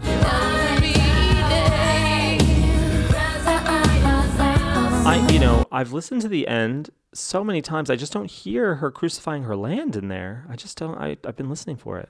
Can you hear it? No? I hear Milan. Milan. Crucify Milan. Well, her accent's terrible. Don't blame me. I'm just repeating what I hear. We're going to find out when she was the first time she crucified her land. And what if it was in Milan? You know what? We're going to get to the bottom of it. Eve has the map up. And what if that's what she meant, crucify Milan, and then the Italians went crazy, and then she was like, well, I got to do it every night. Yeah. And she just kind of morphed into, why didn't you just say the city that she was in? And people would have been like, yes. Oh my. Never going back to crucify Toledo. Never going back to crucify Boca Raton. Yeah, it would have been amazing.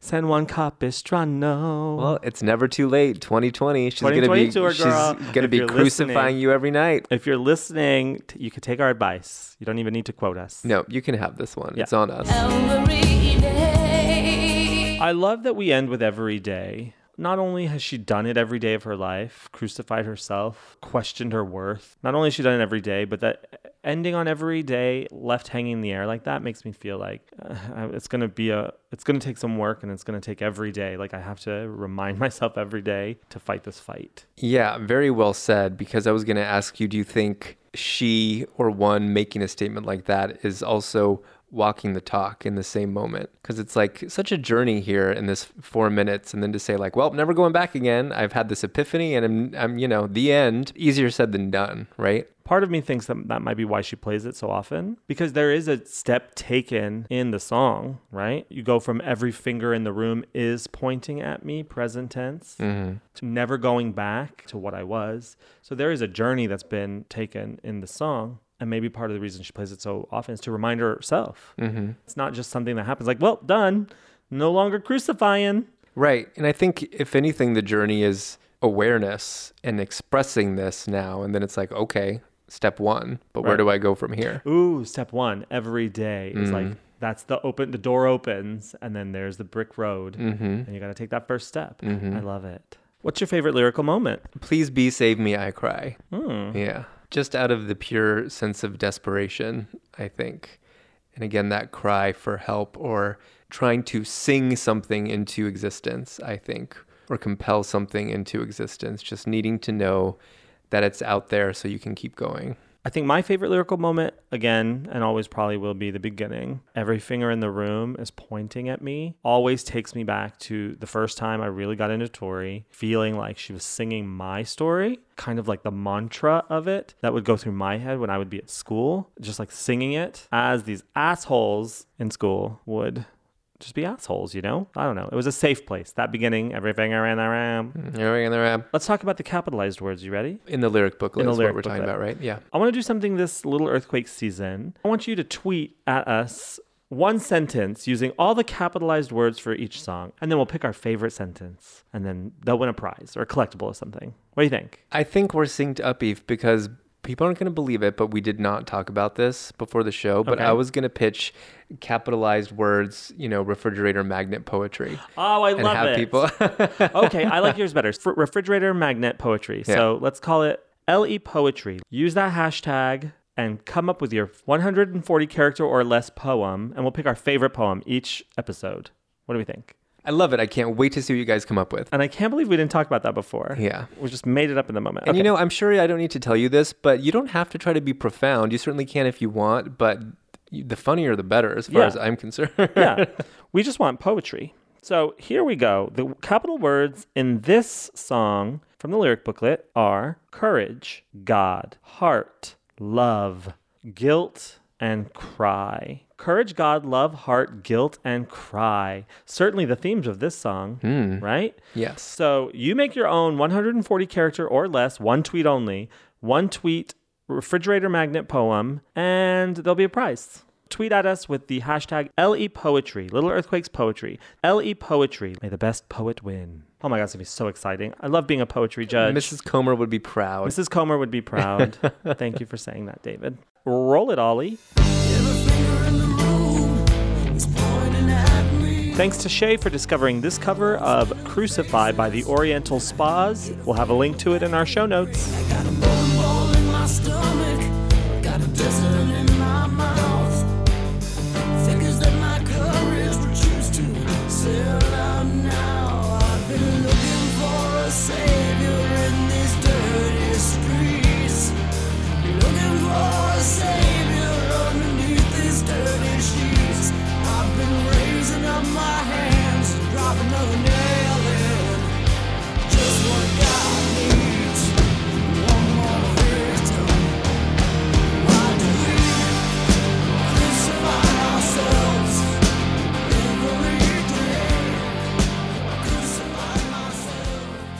Well, we're back, and on the line we have Heather Allen, a Tori Amos fan forever. You may know her from The Dent as Forever, a Tori fan. Hi, Heather. Hi, Heather. Hi. How are you doing? Pretty good, pretty good. Rumor has it Crucify is your signature song. Yes, it is. She has been my signature song from the beginning. I'm desperate to hear your story. Heather's a friend and a supporter of our show. We found out that Crucify was her signature song because I was using the supporter pages on our website, and I Googled Crucify, signature song Crucify, and up popped Heather. And I was like, what? We're changing our tactic. We've decided that we're going to pursue people now because it's always nice to be chased and pursued a little bit, right? So we're coming after you. Yeah. We're going to find you and we're going to say, you come on the show. So tell us how you first came to Tori Amis's music, how you first discovered her, how that all happened. I would have been about 14 at the time, freshman in high school, when Little Earthquakes came out, and a girlfriend of mine, her name is Laura, actually made a mixtape for me and had put a handful of songs from Little Earthquakes on there, and Crucify was one of them, and I immediately fell in love with it and connected to that song and her music. And at that time, I didn't have any of my own money, so I didn't actually go buy any albums until actually Under the Pink came out. But yeah, so Crucify has always been my number one song since I was 14 years old, at least. So, what did you connect with about this with Crucify? What was your immediate connection to the song? How did you interpret it? What was that? Sure. I think my connection to it was I've always had a perfectionist side to myself where I've never felt good enough ever. And I think part of that also came from having my mother, who is an alcoholic, a recovering alcoholic, But at the time, growing up, I even went through therapy and counseling and stuff, and I just never felt good enough, and I always felt like everything was my fault. No, I could never do anything right for her, no matter what. She was very particular. And growing up that way, I think that helped me connect to Crucify. My favorite lyric is, I know a cat named Easter. He says, you'll never learn. You're just an empty cage, girl, if you kill the bird. She had said that that's a connection to Jesus. And so I always connected to that because I also was going to church at the time, and I felt that church was my escape from all of the stress from what I was dealing with my mom. I always felt connected to that line, and I guess as I got older and learned more about what these songs meant from Tori's perspective, it was really interesting how that connected to me in that way. So I always felt like I had to be careful to protect my own inner self. And so that whole, if you're an empty cage, girl, if you kill the bird. So that still gets me today. Like, I just love that line. And then the very end, too, where it's, please be, save me, I cry. Oh, that really, really always got me.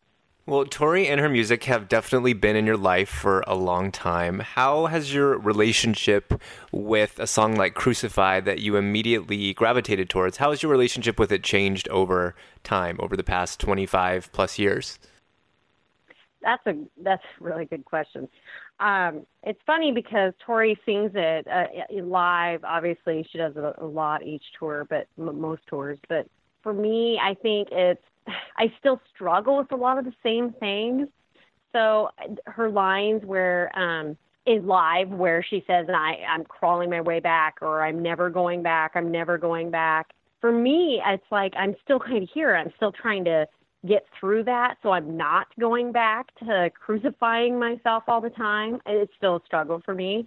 So I still haven't made it there. And to be honest, all the meet and greets I have done, I've not talked to Tori about Crucify. I've talked to her about a million other things, and I've never spoken to her about it. But I feel like I haven't progressed myself still to have that conversation with her that I could say, hey, I've gotten through this. I think it's probably going to be a long time if I ever actually get through some of my issues. I try, but I probably will crucify myself, unfortunately, the rest of my life, because I think that's one of the hardest things for us, to not criticize ourselves. And I'm such a perfectionist, and it is one of my burdens to bear, I guess you could say. Has that been an intentional choice to not speak with Tori about that song, or to get her input or to get her thoughts? It's been intentional. I have intentionally not spoken to her about it. I know that this was a kind of a breakthrough moment in her, not only in her career, obviously, but in her life, to write the songs on Little Earthquakes. And part of me believes that she continues to sing this song for so many years, 25 years of touring. The song is always there. And part of me believes that she continues to do that because she herself is struggling with the same issues, and that it is a lifetime, not struggle necessarily, but a lifetime challenge to remember to not crucify yourself and to not say bad things to yourself and to not talk shit to yourself just on the daily. I don't imagine that you're the only one struggling with that, and I struggle with that myself, and I thank you for your honesty in that regard.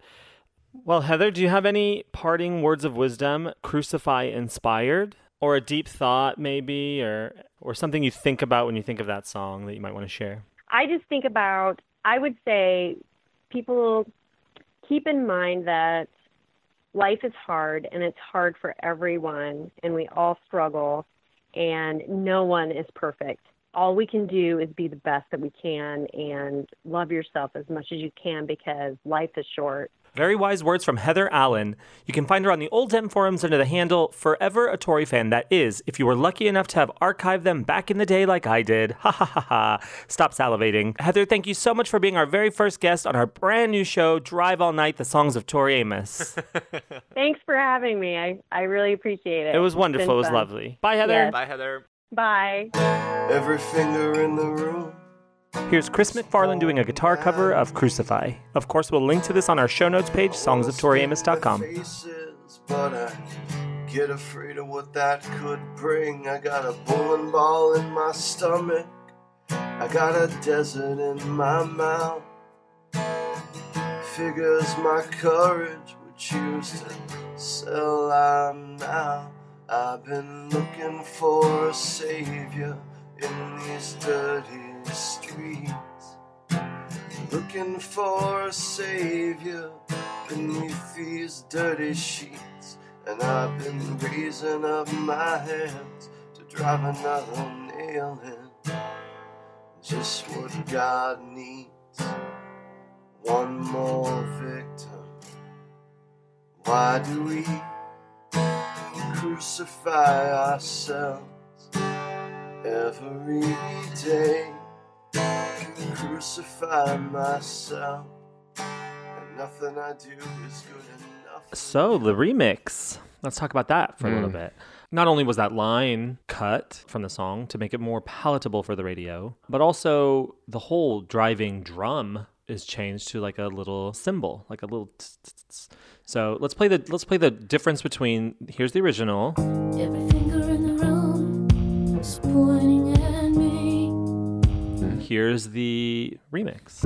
Every finger in the room is pointing at me. It's a whole different vibe, right? So all that you have on the remix is the piano, the hi-hat keeping a little bit of a beat, but and the bass. Which is an interesting choice because I would assume part of the motivation was to make it more poppy and commercial, and you're starting by stripping the percussion out and having this sort of naked cold open almost. Mm-hmm. I wonder if it's because they felt maybe the drum was too aggressive. I don't know if that's the case, but it's the only reason I can think of for taking out that kick drum. I think you could be right because it is a very abrupt start, and maybe they thought it was too abrasive, kind of like the guitar is on God, right? Right. Like, let's just pull that out. Right. The Collectibles book says that the Crucify remix was shortened from 4:58 to 4:15 and with guitar added. But a lot of things are cut, like the whole bridge is gone, but it's back in the piano version, in the version from a piano. Which do you prefer, the remix or the album version? Is that a silly question? The album version for sure. I do like this opening of the remix, though. There are a lot of things about the remix that I don't like. Mm-hmm. I really feel like the album version has a chance to build. I find it very jarring when the first chorus of the remix, the backing vocals kick in, and it's not just Tori's voice. We get that later in the album mix, but right away there's sort of this rousing chorus. We jump to the end, kind of, and we don't get to take that journey of the song building. Plus, you said they strip out some of the more pivotal moving parts of the song, I think. Team album version. Team album. I think the album version is a lot darker sounding. Let's talk about the reworked version on Tales of a Librarian. So the vocals are bumped up and there's reverb on it, but there's also like some of the piano in the chorus is pulled out a little more. Some of the mandolin is dropped down. Some of the percussive elements are pulled down a little in the mix. And then in a piano, let's talk about the piano version a little bit, yeah? It was billed as an unedited version of the remix, right? Yes. But it's still not quite all there. It has a fade out, right? Mm-hmm. So yeah, I mean, the song lives in many, many forms. I'm kind of fascinated by the decision to include this version on a piano because this is way before the Little Earthquakes remaster, right, and reissue. And it seemed like at this point on the Little Earthquakes disc, she was making a concerted effort to present the album in a complete form, but also closer to the way it was when she initially turned it in by including the B-sides, and the sequencing is totally different. You mean on a piano? On a piano, yeah. And I've always thought that, again, that was sort of closer to the way it was when she was originally working on it or turned it in. Yet she gives us the remix of Crucify as opposed to the original version. So I don't know if that was an effort to provide us with more. And since we already had Crucify, she was like, well, I'll just give them a more unedited version of the single remix so they can have it, essentially. Or if she reached a point where she was reconditioning everything at that point, where she actually preferred that version to the album version, I don't know. Well, who knows? Don't expect me to try to get into her head.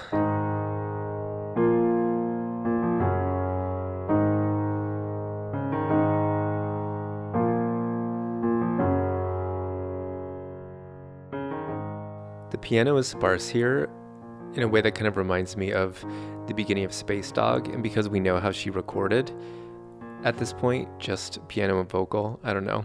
I always picture her barely playing, mostly singing.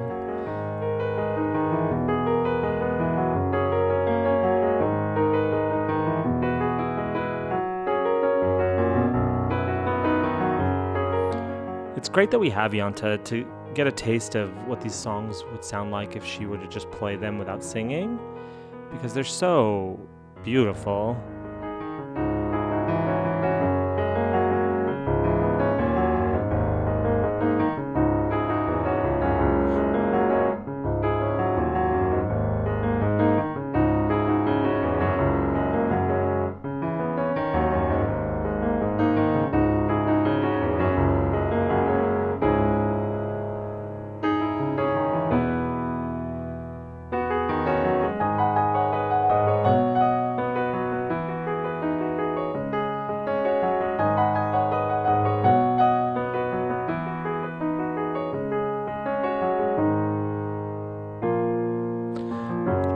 There's some parts of the music that I love, that the piano playing is leaving room for her vocals.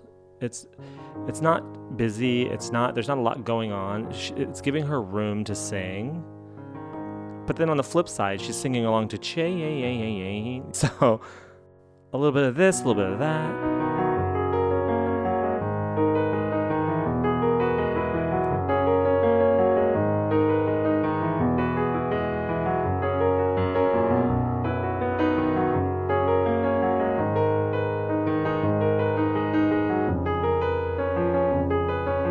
I really think that this sort of pre-chorus movement here is one of the catchiest but also moving moments still of her entire body of work.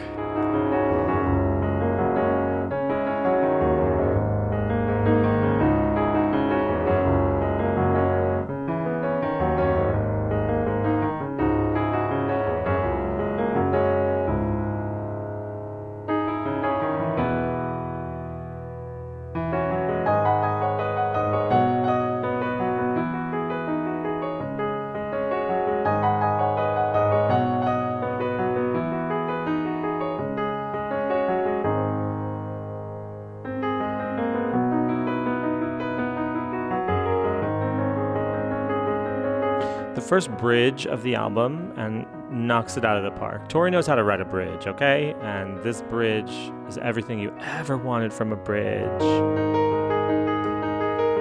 I'm fascinated here that we have the piano pulled out from the album where it's kind of buried in the bridge of the song, to hear that when she performs it live, especially on the first few tours, she really was playing it in very similar fashion to the way it appeared on the album. You just couldn't hear it. Right. And it always sounded like a variation to me, but it's actually pretty close.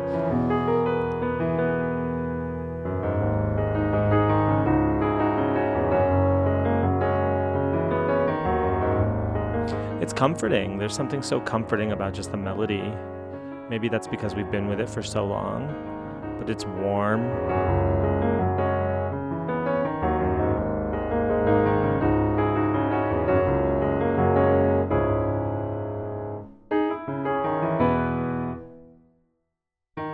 I wonder if we could ever separate from it and not hear the words running in our heads as we hear the I'm doing it. instrumental. Yeah, same. I'm hearing the words as I'm listening to this.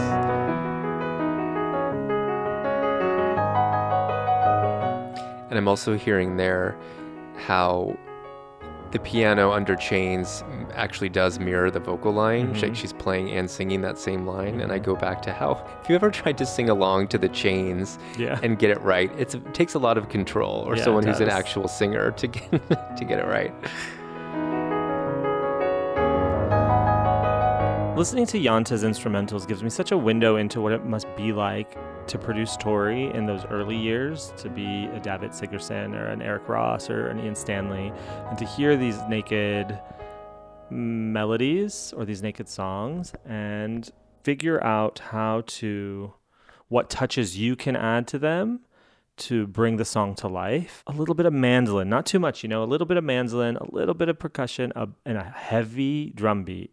And it's perfect, So it gives me a little window into the producing process that I really like. You were nuts for the mandolin in 1991. Losing My Religion, Crucified. Yeah, we were. The 90s was the mandolin era. So what's your favorite musical moment? I'd have to go with, what would you call it? The A section of the chorus. Just the melody of I've been looking for a savior. I think that is so unbelievably catchy. And that is absolutely what hooked me the first time I heard it. It was like, I feel like I've heard this before, but it absolutely sounds like nothing I've ever heard before. So it was familiar yet totally strange and new, and I still feel that way about it. It's just super, I don't know, it really has an effect on me. So I think my favorite musical moment is just kind of the negative space in the verses where she's allowed to vocalize and keep the melody with her singing. It's just very naked. I really like that. What's your favorite vocal moment? Well, I absolutely have to go with the final I've been raising up my hands, drive another nail in, when she takes it high and the music has kind of dropped out. Mm-hmm. at that point. That's great. And her voice is so pure. It absolutely sends chills down my spine and, I don't know, makes my hair stand on end. Still, I think my favorite vocal moment is at the end of the bridge into the third chorus when she says, "In these dirty streets." And she's just kind of speaking it. Mm-hmm. God, that's haunting to me. You thought we were real? Let's get real. Thank you to Yanta, of course, who without beautiful Yanta, we wouldn't be able to play that cover. That's his cover. You can support him at patreon.com/Yanta. We'll be right back.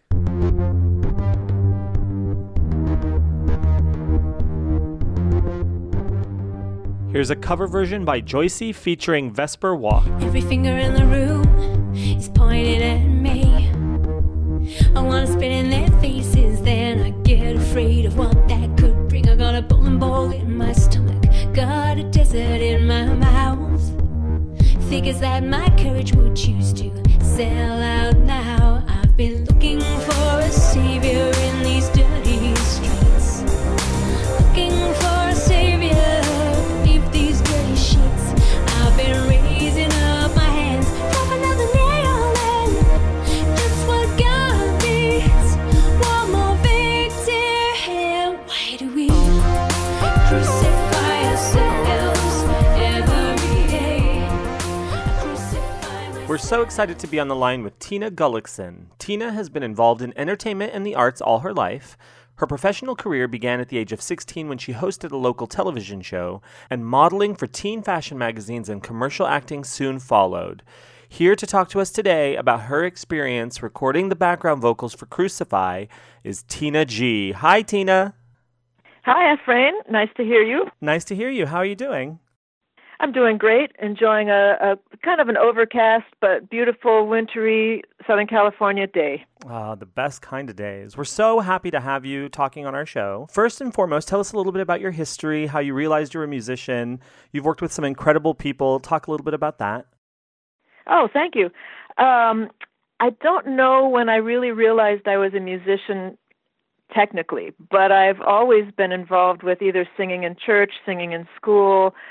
Probably when the light bulb went on was when I was actually hired to do some sessions, and it was something that was maybe referred to by word of mouth or when I actually had a little cash in hand for doing something in the studio. It was like, okay, if people are actually enjoying what I'm doing and I'm getting paid, this is a good thing. Maybe I can keep doing this. So take us back to 1991, that mythical land. Where were you in your career in the 90s? What was going on? What was the scene like? It was an era of studio vocals that were either for backgrounds for artists that were signed to label deals already, or ghost vocals, which eventually turned into something that was kind of frowned upon as technology got better and news spread about artists maybe not giving credit to the ghost vocalists, things like that. So, but I didn't mind. It was, it was work, and I was happy to do it, and so, it was all good for me. How did you get involved in the session, the Crucify session specifically? But were you already connected to Davitt Sigerson? Actually, not to Davitt, but to Tori through Nancy Shanks, the other singer on the cut. Nancy and I had known each other for many, many years. We had sung with each other on various projects, on demos and session vocals, and she had been friends with Tori for a while, and I had been friends with Nancy for years before that. And she had mentioned many times that she knew this very talented, charismatic singer, Tori, and wanted me to meet her. And when we finally did meet, it probably wasn't in the studio. I think it was more, I was cutting musicians' hair for extra cash. You do whatever work comes along. Of course, you got the hustle, the hustle. Yeah, so Nancy had brought Tori over, and I had cut Tori's hair, and so we met. And then I don't really have an exact timeline for this, but I had sung then after that on a few demos with Tori and Nancy. We got together at Tori's house once, and I think at a remote studio in a bus out in Malibu, and so we had done a few tracks and agreed that we sang well together, the three of us. And so when it came time for Tori to go in the studio and do these vocals, she brought Nancy and me in, and it was a great fit. And so I hadn't really met David until that day of the session. So can you talk a little bit more about that session? What was it like? Do you have any details you remember? Oh, okay. So it was it was daytime. I don't remember exactly what studio it was, but I'm going to say it was possibly a studio in North Hollywood called Enterprise. I used to work at Enterprise and Entourage quite a bit, and both of those were in the same neighborhood. And I remember going in that day. I would have met David at that time, and we probably cut 2 or 3 tracks, background parts. Honestly, I can't remember which other ones we cut that day, but what I remember specifically about, there were 2 things.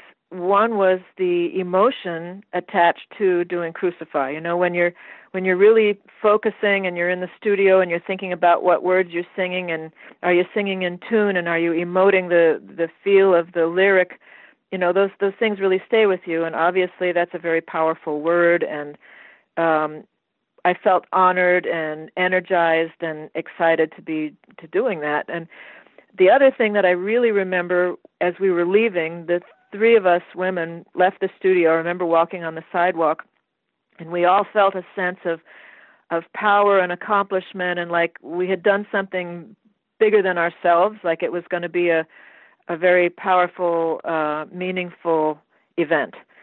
And I don't think it was just me that felt that way. I think all of us felt like that. And and I remember it was still daylight outside, so it wasn't an all-day into the night session. It was probably an efficient session that was a few hours, maybe an hour for each track or something. A lot of times when you go in as a studio vocalist, you don't necessarily know the whole song or even hear the whole song. You hear specific parts that you're focused on. It saves time and money for the producer. And so I'm not sure that I had even heard the entire song probably until it was actually finished. But when we go in and do our parts, we're really focused on specific things in the track, and that's what I remember about that day, was just, really honing in, doing those parts, doing them whatever number of times were required to get the sound, and then just moving on to whatever the next track was. It's really satisfying to hear that even in that moment, you knew how special it was, how powerful that moment was. Very much so, yeah. What was it like? Can you take us back to when you first heard the completed track? What was that like hearing? Did you hear the remix version, or did you hear the album version first? Because you're featured differently in both. I'm pretty sure I heard the album version first, and I don't remember. Sometimes we're given opportunity to listen to a final mix before it's pressed, and I don't remember whether I was in on that or not, but I'm sure that I heard the album version first, and I remember being pretty blown away with the power of the, recording the production, and pretty exciting to hear that I was a part of that. And, Nancy and I, having sung together and having been friends for so many years, that was one of the first times that we had been in the studio together doing a part for somebody else where it was the 2 of us. And Nancy has a very distinct sound, and my job was to blend with her, blend with Tori. And so when I listened back to that, it was like I hear all of our voices, but I hear a really good, nice blend of what we were supposed to accomplish. And so, you got to hand that to the producer, but also the energy that you create, as friends is a part of it as well. And I think that was another reason why I was lucky enough to be involved. Tori and Nancy both, and hopefully I was pretty tuned in to a similar energy. And so hopefully that translates and comes across as something that's special in the finished product. Oh, 100%. It comes across. I think it's such a beautiful blend of voices, almost kind of like an angelic choir singing, which is being for Crucify being kind of apropos. Right. Well, we might have tried to feel like angels that day. Knowing us, we would have tried to channel something from a higher power, I'm sure. Well, mission accomplished. Do you have any other specific memories of that time? Anything that you want to share? Memories of Tori? Well, I'll backtrack a little bit to not the day of recording Crucify, but to the day that I first heard Tori in her home sit down at the piano and sing some of the songs. In fact, it was probably the day when we were going to see how we sounded together. And so I remember her sitting at her piano in her house and I was absolutely taken with her power as a musician, her talent, and her charisma.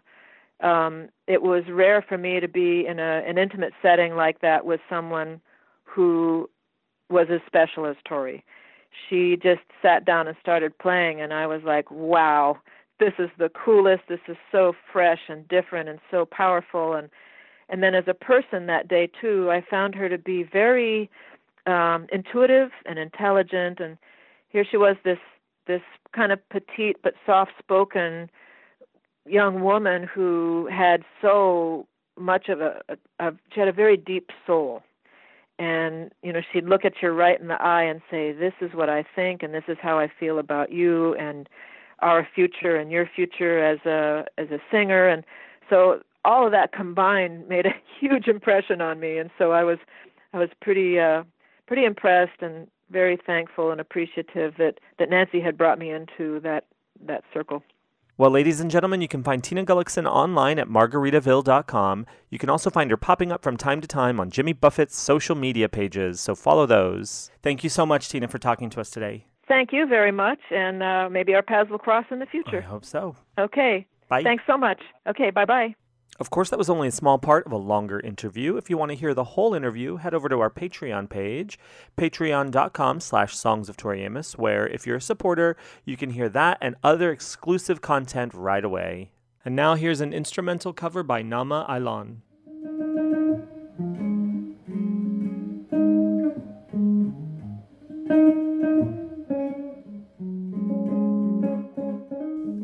I think being a mom and a wife it is a very different place than where I was, not being a mom or married when I wrote Little Earthquakes.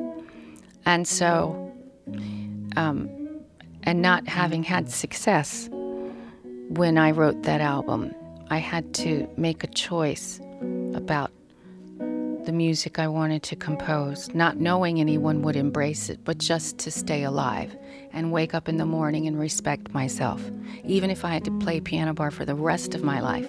The great lesson of Why Can't Tori Read was that I began to see what the music industry was made up of for the first time clearly. You only find that out once you've been kind of accepted into it and then had a bomb. You don't know what it's about unless you've had a bomb, trust me. And you begin to see who's there and who's not. And one person was there. 2 people, maybe.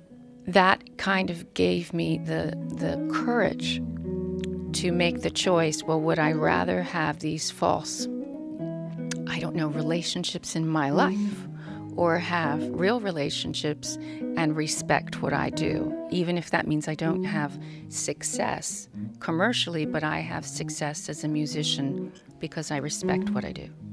And once I made that choice, my life changed. What's that smell, David? Oh, that's the new live section smell. Oh. Buckle up, y'all, because we are giving you the full Crucify live treatment.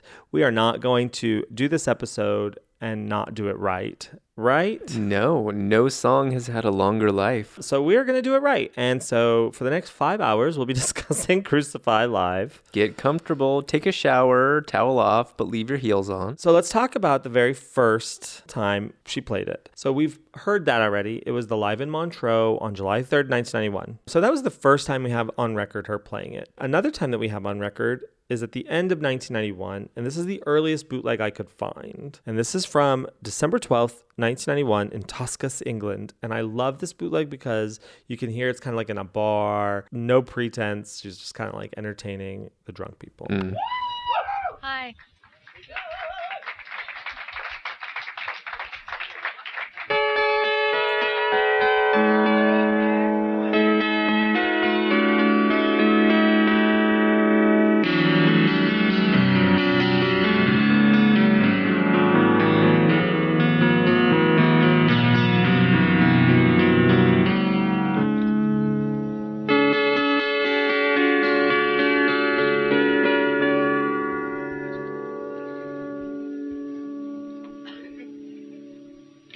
Every finger in the room is pointing at me.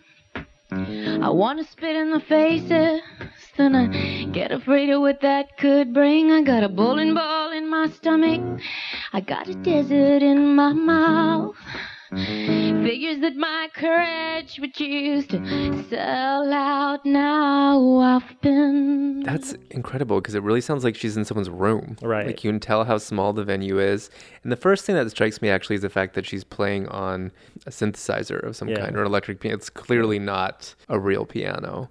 And she was playing the song with such a sense of urgency, like the tempo was consistent. And I don't know if that's because the songs were new and she was just out there, you know, ready to unveil them, or if maybe it was sort of dictated by the fact that she was playing such small venues to an audience that maybe wasn't necessarily there to see her. So she was just trying to hold their interest and keep things moving. I don't know, but... For the purposes of this podcast, everything that comes prior to 1992 is pre-Little Earthquakes tour, and every 1992 show is a Little Earthquakes show. And that's how we do it here. I think it's really our own fault, though, for not having the idea for this podcast back in 92. Well, it would have been a lot harder. I mean, and a lot easier in some ways. Tonight's show, she played Crucify again. Okay, so in 1992, and it's hard to reconstruct this tour, you know, because there's 146 shows, and I counted everywhere. I spent hours before you got here figuring this out. I counted 146 shows on the Little Earthquakes tour, which was all of the 92 shows. So 146 1992 shows. Of those 146 shows, there were 45 surviving set lists somewhere. And of those 45 surviving set lists, I counted only one time that Crucify was not played. There's only evidence that it was not played one time. Do we even know if that one set list is correct? Or it's not included? We have a bootleg of it. Okay. So it seems pretty correct because I listened to the first few songs and it doesn't seem like anything was cut from it unless the very first song was cut, but God knows. And that was February 21st in Sheffield, forever known as the show where she did crucify herself. So she performed it, I would say, at 99% of the shows on that has tour. to be. Yes. What I found really interesting is that on that tour, she performed it 76% of the times that she performed it, it was performed as the second song. 14% of the times that she performed it, it was performed as the third song. And 10% of the times that she performed it, it was performed as the first song. She never performed it any other slot. Isn't that crazy? It was either always 1, 2, or 3. You want to hear some more? Yeah, lay it on me. This we don't count in the official show count, but this is her first appearance at 2 Meter Sessies on March 14th, 1992. We tried to get video footage. They never wrote me back. Been looking for a savior in these dirty streets. Looking for a savior beneath these dirty sheets. I've been raising up my ass, drop another nail in. And just what God needs, one more victim. Why do we crucify ourselves every day? I crucify myself. David, I listened to every 92 Crucify, and you know that's true. I've gone crazy. Girl, you know it's true. Ooh, ooh, ooh. We love Crew. We love Crew. You're right, of course. We couldn't do this episode, David, without discussing the time that she did it in the Minneapolis airport at the Northwest Airlines Lounge. Talk about first class. August 2nd, 1992. Looking for a savior in these dirty streets. Looking for a savior beneath these dirty sheets. I've been raising up my hands, drive another nail in. Away those angels, when you need them. Why do we crucify ourselves every day and crucify myself? Nothing I do is good enough for you. I crucify myself every day. I crucify myself. My heart sick of being. You want a little bit of info on that show? Oh my gosh, yes. Well, let's start with this little clip. It's like pop-up video. Okay, hi everybody, MTV. I'm here at Northwest Airlines cafeteria. And we just did a little concert here. So we're on the road we're going to Grand Rapids, right? Grand Rapids. And we did First Avenue, Minneapolis, night before. That's where Elvis is on. So if you need a meal, you should have been here. Thanks, bye. So this is from Billboard magazine, August 15th, 1992. Do you want to read this? The headline, Atlantic hopes to get Tori Amos on air by grounding promo in personal stints. Bottom line, 1992, it's tougher than ever to get records on the radio, says Danny Book, Atlantic Records VP of Promotion. That's why you have to go to stations with intelligent promotional packages in order to get them interested. Book and Atlantic have begun offering just such a package to radio stations in the form of Tori Amos as she tours the country through September. Rather than shuttle Amos off to station studios for interviews, however, the label is offering to set up in-home and in-office performances for contest winners. In Minneapolis, where KDWB PD Mark Bulk is going after in-office listening, Amos agreed to play the workplace of the station's contest winner, the Northwest Airlines cafeteria. In Indianapolis, where WZPL has not yet added Amos's Crucify single, the station is sponsoring an outdoor lunchtime show downtown at City Market. Boog hopes to set up other radio shows in Philadelphia, Atlantic, and Grand Rapids, Michigan, among other markets as the tour progresses. John Dimmick, PD at KISN, Salt Lake City, is mulling over an Amos promotion when she comes to town in late August.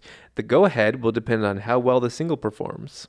I think it performed pretty well. All because of these promotions. Yeah. Because Tori performed at your house in 1992. Bring your friends. She captured an international audience at the airport. Oh my goodness. I know we already did the promo section, but here is the first Jay Leno appearance on January 12th, 1993. Here it is. Crucify myself.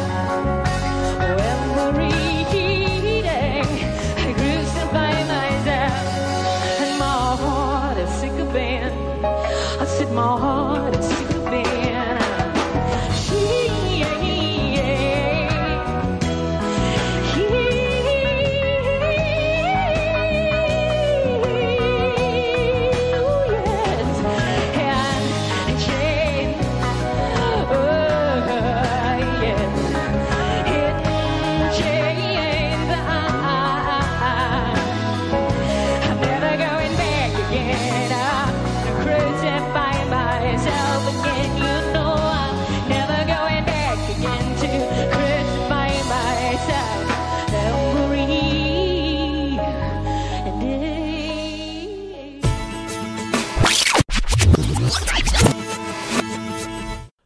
You know what that sound means, David? We've never heard it before. We've shoomed to 1994? Yeah, it's crazy to be in an era where we have to shoom to 1994. What you want to do, I want to shoom. It's 1994 now, and in 1994, Tori Amos performed, at my best count, 179 shows. Of those 179 shows, there are 131 surviving set lists, not counting radio shows, so about 48 missing set lists. But of those 131 set lists, Crucify was on 84 of those set lists. Assuming that that's kind of an accurate representation of the tour, of how the tour was, we can assume she performed Crucify about 64% of the shows. Crazy, right? Yeah, I certainly would have guessed closer to 75 or even higher, maybe. Right. She was doing a lot of double headers, though. She was. And sometimes it would appear on one show and not the other, so. There's no way of knowing, short of Tori pulling out her box of set lists from under her bed and mailing them to us. So please do that if you're listening. We'll pay for the shipping. Yeah. The tour debut of this song was on February 24th, 1994 in Newcastle, which was opening night of the tour. And this will prove to be a theme throughout her entire career, is that this song, and you'll see as we go along, this song appears at almost every opening night of a Tori Amos tour. What do you make of that it shows up at pretty much every first show of a tour or even leg of a tour? I'm not sure I'd observed that before. Like we had talked about with Heather, maybe she reminds herself to not crucify herself or not be a victim. It's got a lot to do with that. Also, it was a single. Maybe that has something. Maybe it's a little bit of this, a little bit of that. Yeah, interesting. I think it's a comfortable song for her to play, not in the sense that it's easy, but comforting. Maybe it's her comfort animal when she's on tour. Definitely a signature song, and I think I agree with what you were saying about reminding herself, and maybe she's even reminding herself as she embarks on a tour like this that, you know what? No matter what you do, you're never going to please everybody, and that's okay. Kind of like at the start of her career, at the start of the tour, you know, blessing the journey. You know, when Tori has talked about Marianne, she says that was one of the songs that gave her strength when she was sort of putting the album together and battling for it. She faced, you know, similar battles when she was fighting for Little Earthquakes and it was rejected. So I wouldn't be surprised if this song sort of galvanized her. And it was one of the songs where she knew she nailed it and almost written an anthem that symbolized this period. So maybe that's why she always goes back to it. I definitely can get behind that. This is March 4th in Cambridge. There's a cute little ditty that she does at the top.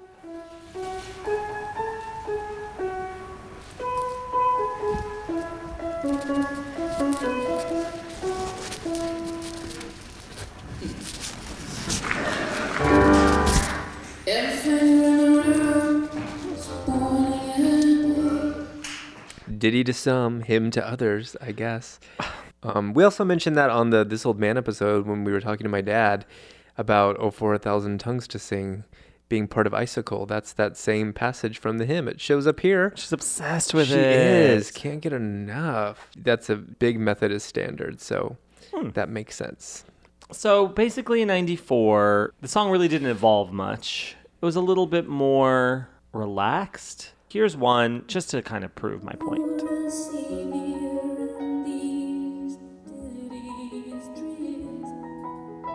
Looking for a savior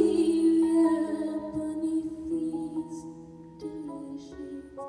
I've been raising up my hands, driving over the island. Got enough guilt to start my own ride. That was Raleigh, North Carolina, July 29th, 1994. See you, David. A little more spacious. Crucifix stretching its arms. She's got a bigger spreading apartment. its wings. Yeah. Second time around. Like 92, she was in a studio. Here she's in a one-bedroom. You know where we are. 1996. The best. In 1996, Tori Amos performed 187 shows. I never forget that number because it's the code for homicide, right? Is it really? 187. She killed it that tour. She did. She totally killed it. Of the 187 shows that she performed, 185 set lists still survive, not counting the radio shows, etc. And of those 185 set lists, she performed Crucify on 51 of those set lists. So let's do the math. Beep, boop, beep, boop, beep, beep, boop. It's a good thing Oliver went to college. She performed Crucify at 28% of the shows. Good math, Ollie. The tour debut of this song was February 23rd, 1996 in Ipswich. Of course, we don't have a recording for that, but it was the opening night of that tour. Yep, there you go. And it was pretty consistent at the top of the set list. You know, first song, second song, third song, still in that, I mean, not after Beauty Queen. Beauty Queen Horses was always the first song, but it would often show up like right after or 2 songs later. Until about July or August when it dropped to the lower half of the set list, inexplicably. Isn't that crazy? Interesting. I do think there was a shift for sure after she'd kind of completed the first leg of the U.S. tour and she started mixing things up a little bit and playing with the format of the show. So, and then she had a larger body of work, so there was a lot more aggressive songs to come in with if she wanted to be aggressive. Here's April 9th. At the opening night of the opening night of the U.S. leg in Tampa, Florida, and it's interrupted by some screaming crazy fans. I remember this. Here we go. For a savior in these dirty streets. Looking, woo!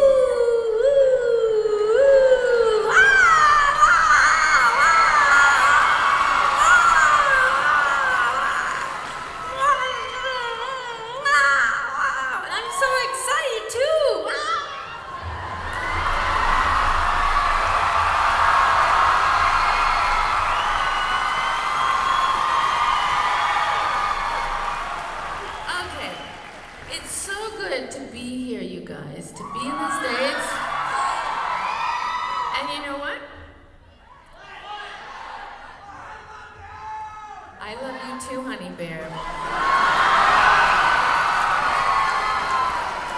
And you know what? I want to take you on the ride of your life. Okay? So, well, let me take you then. Okay?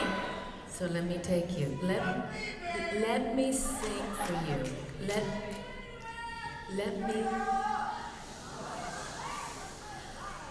Let me sing for you tonight. Okay? Let me take you. Let me sing for you. May in the corner. Okay, she did it again on July 12th in Oakland at the Late Show. And here's this little interesting moment at the bridge. And I want to play this because you know my favorite moments in Tori songs.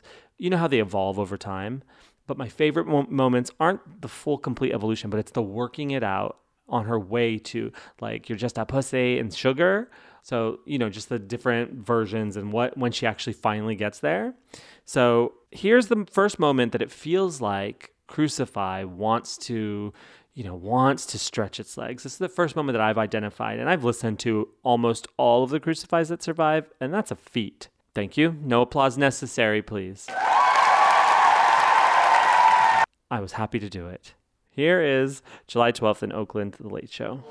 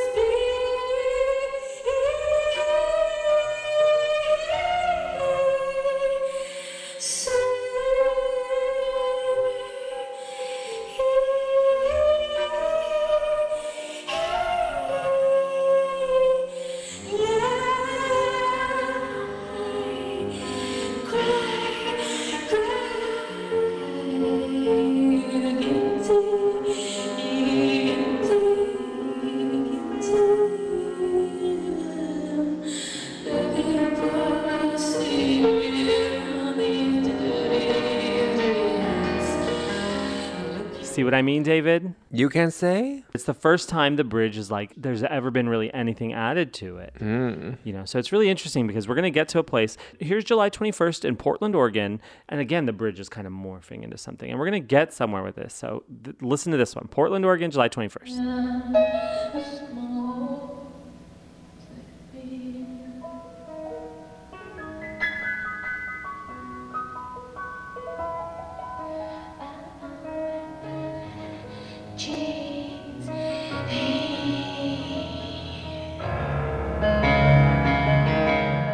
So after that performance, Portland, Oregon, there are 4, count them 4, missing shows. Okay. And then it could be the first time, it could not be the first time because there's those 4 missing shows, but this is the first time Crucify really steps out that we have on tape. This is August 21st in Charlotte, North Carolina.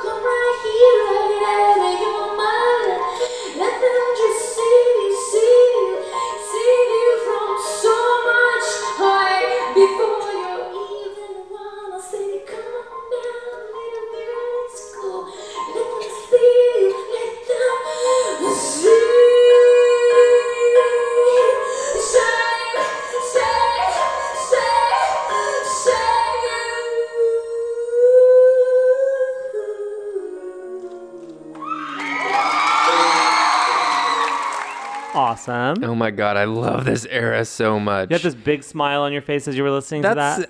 That just takes me back, and that's what I will always think of when I think of Tori. Like that's who she is to me. It's so great. It was great, right?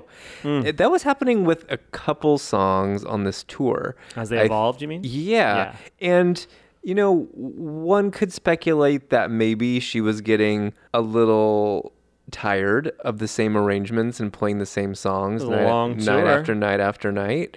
So she was kind of mixing it up for herself. And I think there's part of that. But it was almost like even as the tour went on, she was getting more and more open and just letting herself wander and letting like almost whatever wanted to come through.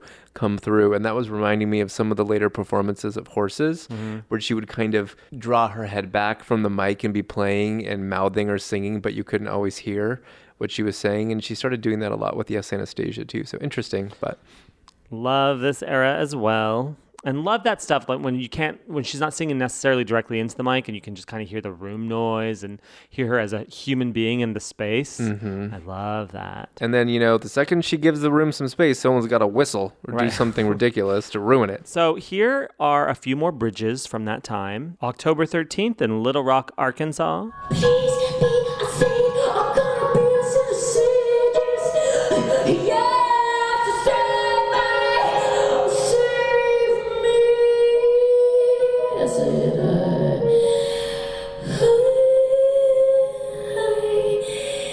Here's November 2nd in Tulsa.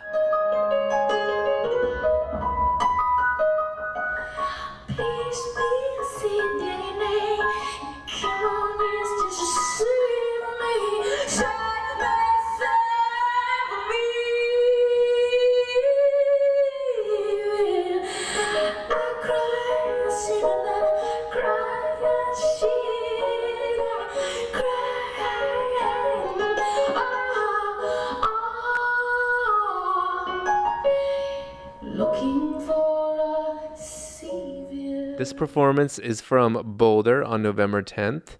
End of the tour, second to last show of the tour, but I remember it well.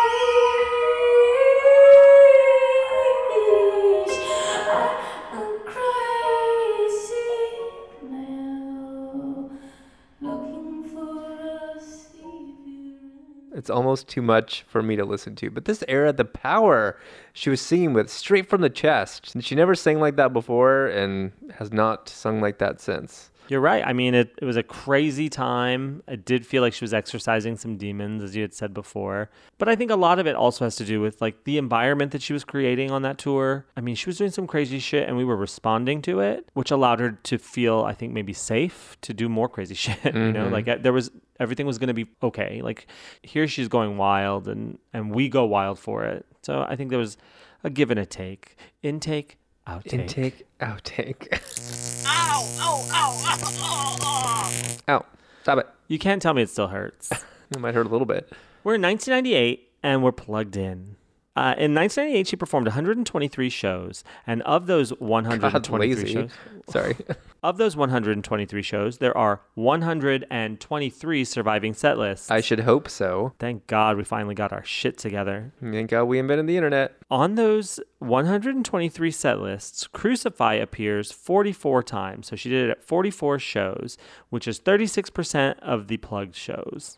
This is one of the rare tours that Crucify did not come out on opening night. In fact, it took a couple of months and it came out on June 10th, 1998 in Den Haag, Holland.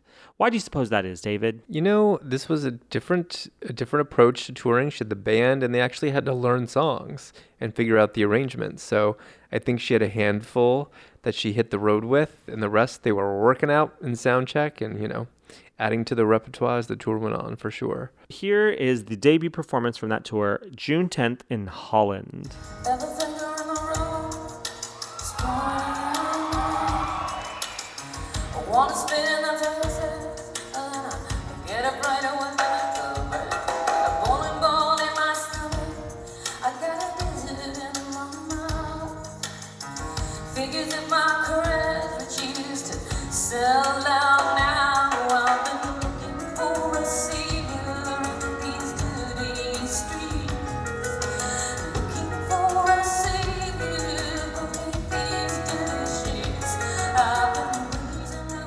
This is June 23rd in Frankfurt. David, Frankfurt gets everything. Why is that? Frankfurt has all the best shows. I'm going to play 2 bits from this performance. Here's this quick little bit. Got a bowling ball in my stomach. She's got a bowling ball in her stomach.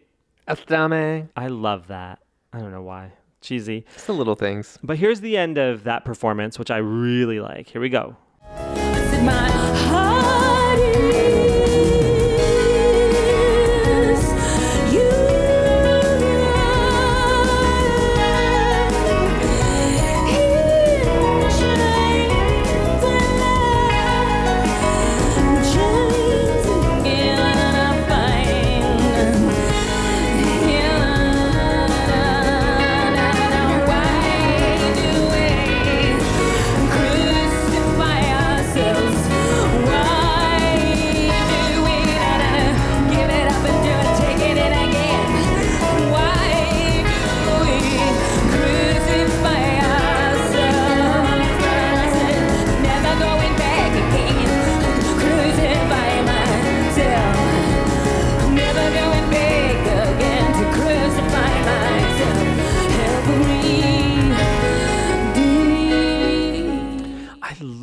For that performance. That performance of Crucify was on my first plugged bootleg called Tora, Tora, Tori. The names. I miss the names of the bootlegs. I know. We should package the box that we got from Paul Roy and come up with our names, our own names for all of them. Bowling Ball Girl. Yeah, that's a good one. about the quality of the 90s bootlegs for sure. Bowling Ball Girl. Easter Cage. They always Easter Cage vaguely Girl. reference the songs, but you oftentimes got it wrong or just didn't make any sense. Swapping Tongues. What was that from? Oh, there was one called Swapping Tongues. Yeah, I remember. But disgusting. What would that name come from? I don't know. I never liked that name. My first 2 were Rhapsody in Pink and Tori and Her Mask. I remember Tori and Her Mask. But my first plugged one was Tora, Tora, Tori. And that was a performance that was on there. Here's a great one. This is from Knoxville, Tennessee on the 15th of August. Are you ready, David? Hit it.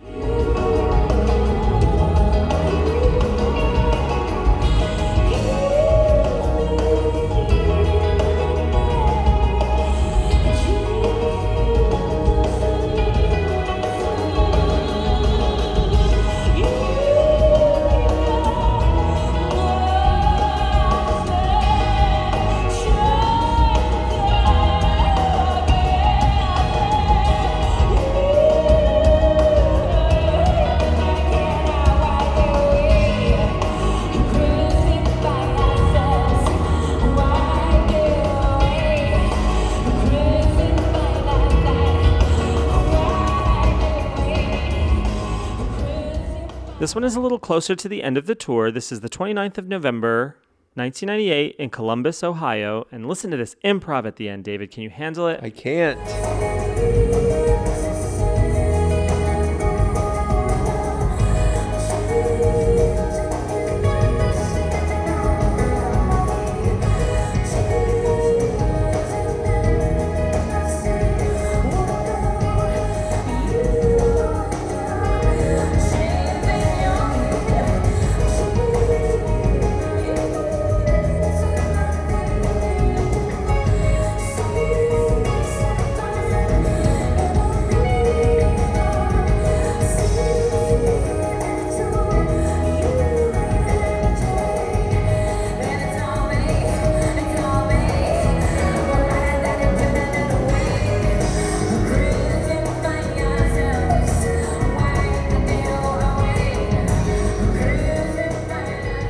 Why ado away? I thought I heard Ratatouille in there. A rat-a-tat-a-away, away.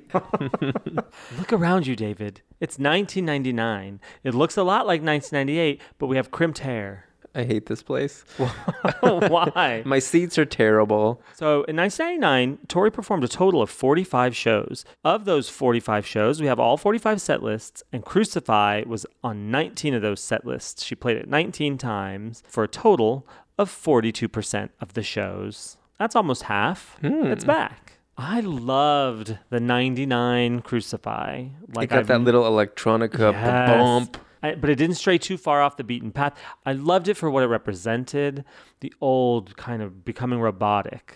The tour debut was on the first night of the tour, August 18th, 1999 in Fort Lauderdale. I'm sensing a theme.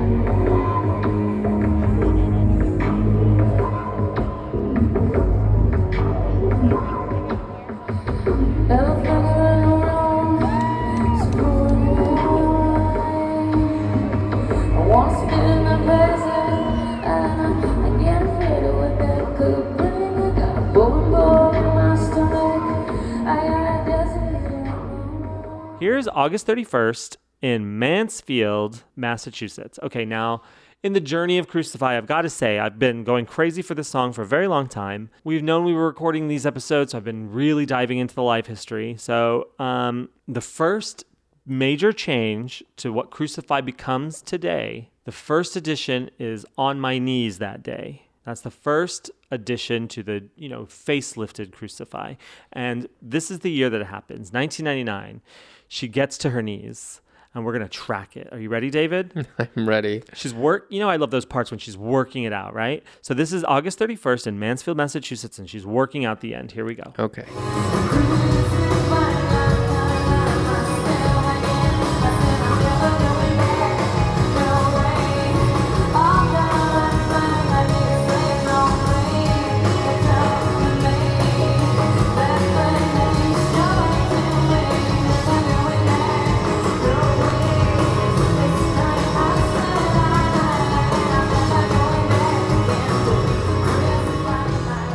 This next performance, September 1st, 1999 in Wantagh, New York, is the first time she gets on her knees that day.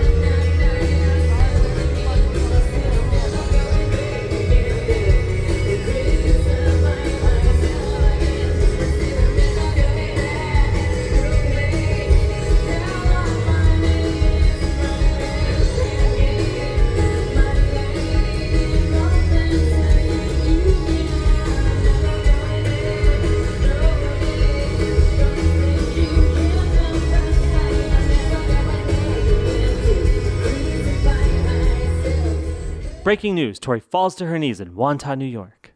Jumps up, dusts herself off, proclaims, "I'm okay." I want to take you to the end of that month and the end of the tour, the last time she played it, September 30th in Houston, and just listen to the difference. She's still on her knees, but longer and better.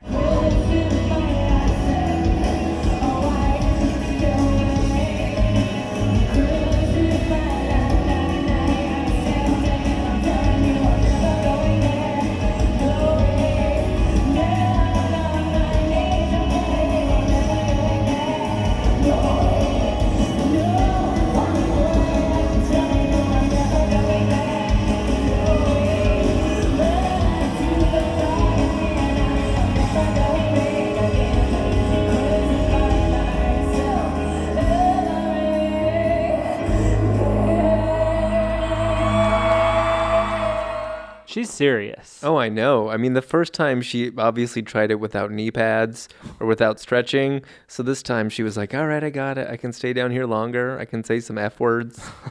I'd love to dial us in back. Cussing all around. You want me to show you my tits? Oh, my God. Move. Whoever gave me the backstage passes, I don't give a fuck. 99 was the year of cursing. We were all doing it. We were all afraid of the millennium. Yeah, we didn't know. We could say whatever we wanted. Life was short. This arrangement on this tour, it definitely seems slower to me than the plugged performances, too. Yeah, she's like feeling a little, because it starts that little electronic, like, doo-doo-doo-doo. Right. She's booting up.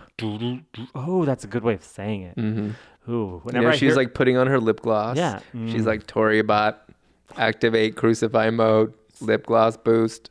Let's head to 2001, David. All right. Strange. In 2001, Tori performed 54 shows, one being a pre-tour show in London and the rest being Strange Little Tour. And of those 54 shows in 2001, Crucify appeared at 21 of those shows. Dang. 39%. However you slice it, if you think that August 30th in London, that one-off show, if that was opening night to you, she performed it there. If you think that West Palm Beach, September 28, 2001 was opening night, if that's opening night to you, she performed it there as well. Take your pick. It don't matter, Crucify, you right. Crucify you there. Here is August 30th in London, and she plays it on the Whirly. And it's cute because no matter how many times she's played it over the last 10 years, she still messes up the words. It's cute. I have myself a ring to it. I can hide my cross on the wall. I can't make me stay. Says, will you ever realize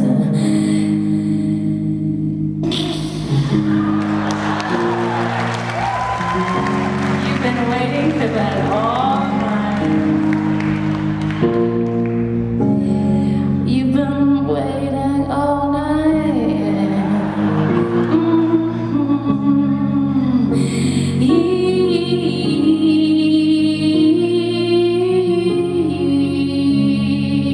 I know I can't make these days. Will you ever learn? You're just an empty page, girl, and you give up.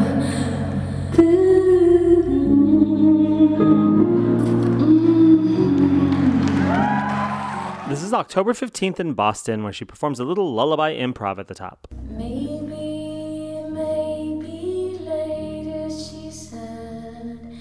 Maybe later I'll sing you to your bed. Maybe I could go home with everyone here. If you had a sweet little blanket near, I said, we need a blanket these days. Tosh says, Mommy, I need them to sleep. I said, I will watch and stand while you sleep, little one, while you can. Chains and cheese.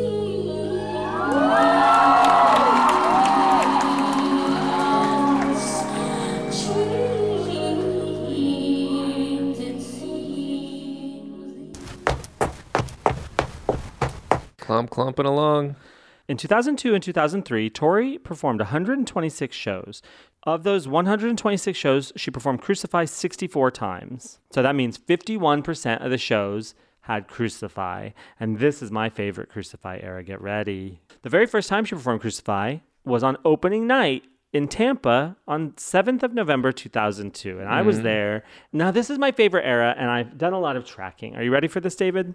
So we've got her on her knees, right? She got on her knees back in 99, but there's still a long way to go. I've located the first time she crawled her way back, David. Oh, man, it was hard-earned. It was a hard-earned crawl, and this was the 15th of November in Camden. Are you ready, David?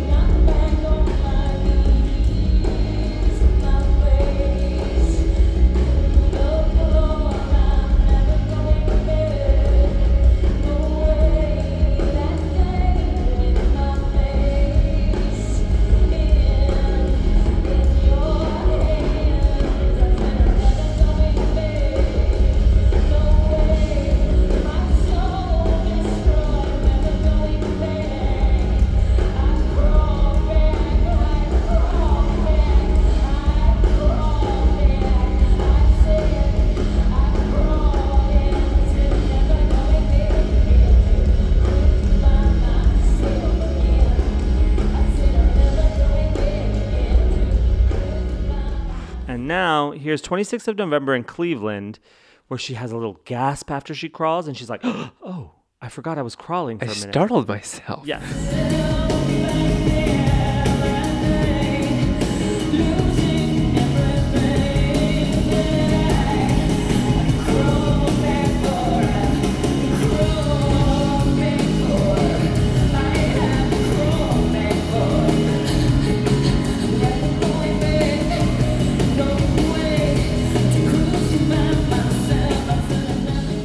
So she's on her knees, and she's crawling now. All we need is for her to crucify her land. Oh. So in my search, my never-ending search for the first time she crucified her land, it was not in Milan or Milan. It was on February 5th in Frankfurt. They get everything. And we get everything because of the fruits of your labor. Your job is lucky to have you. Spend countless hours looking for the first time Tori crucified her land. I should ask the Sideways Society for a promotion.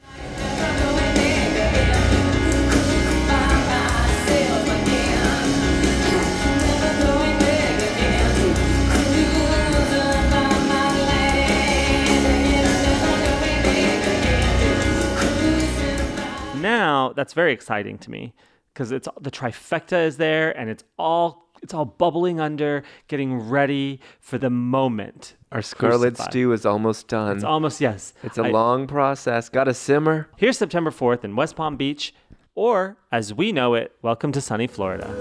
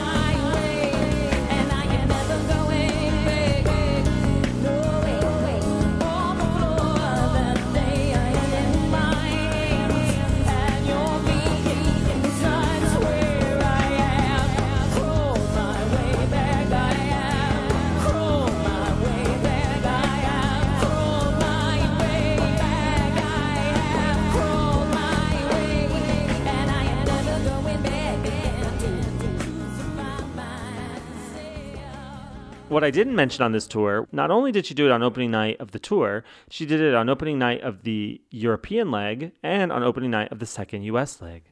And on opening night of the Lotta Pianos leg. Isn't that crazy? She's consistent. See, that song needs to be there on opening night. It sets everyone in the right frame of mind. What if she's superstitious? What if she is? It very well could be. Mm-hmm. Well, 2005, Original Sensuality, she did not start the tour with Crucify. She was tempting fate. In 2005, she did a total of 82 shows. Crucify, she played it 18 times, so 22% of the shows.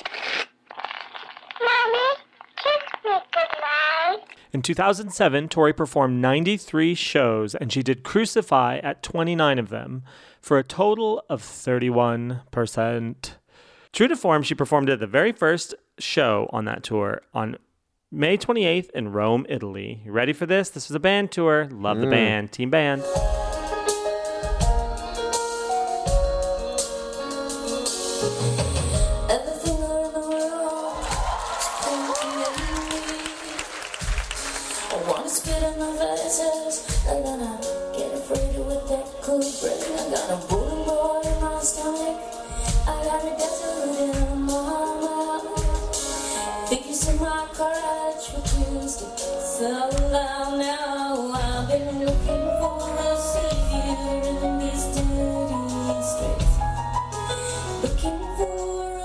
She performed it 29 times on the American Doll Posse tour. Isn't that insane? Always is Tori, right? Always is Tori. What doll would take it? Clyde.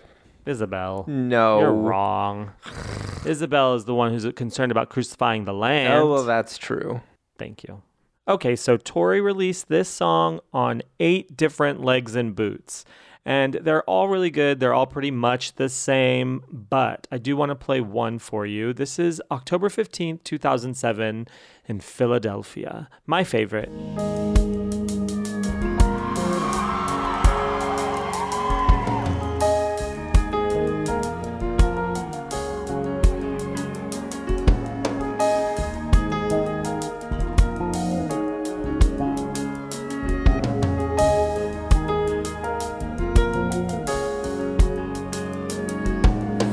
Got a kick for doubt, begging, begging for love. I gotta have myself a ring so that I can have my cross, Father Paul.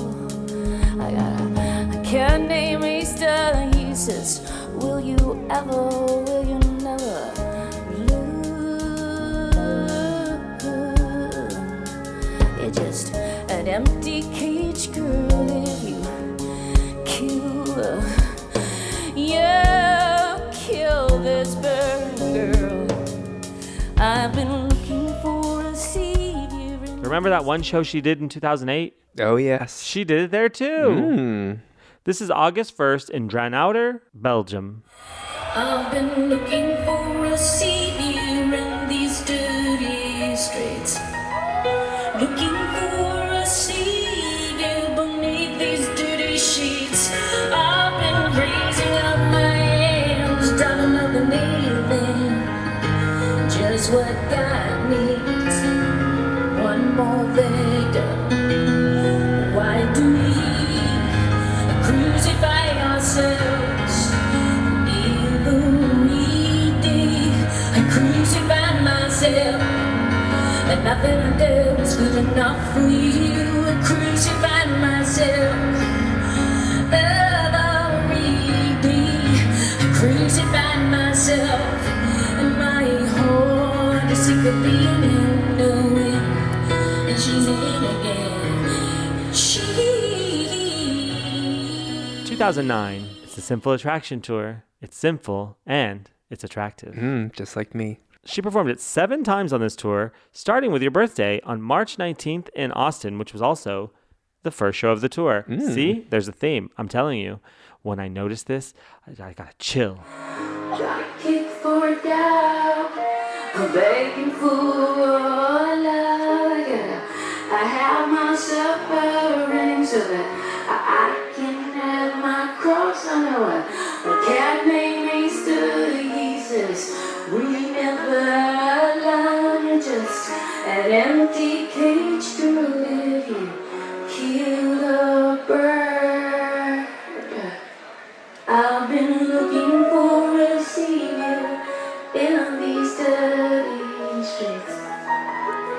Looking for a savior beneath these dirty sheets. I've been raising up my hands, got another meaning. That was from Tori's South by Southwest performance. Tori performed a total of 66 shows in 2009, and she performed Crucify at 9 shows. This brings Crucify to a total of 14% for that year. Now let's move on to 2010. In 2010, Tori did 12 festival shows throughout the summer, and she performed Crucify at 5 of them for a total of 42%. She did not perform it at the very first festival show in Bonnaroo, but she did perform it at the start of the Summer Festival Tour, July 9th in Montreux. But the one I want to play for you today is my favorite of that summer, which is from Pori, Finland, on July 23rd, 2010, from the Pori Jazz Festival. Mm.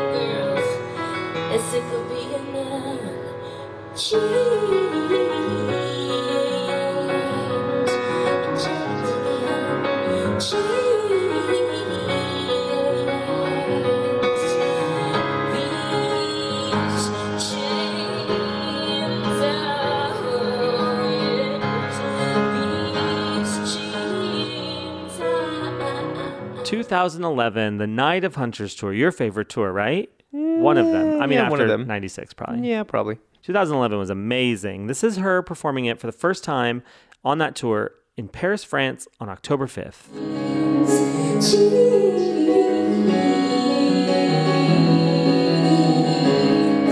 I'm never going back to crucify myself again. Never going back again to crucify my land. I said I'm never going back again to crucify myself again. I'm never going back again to crucify myself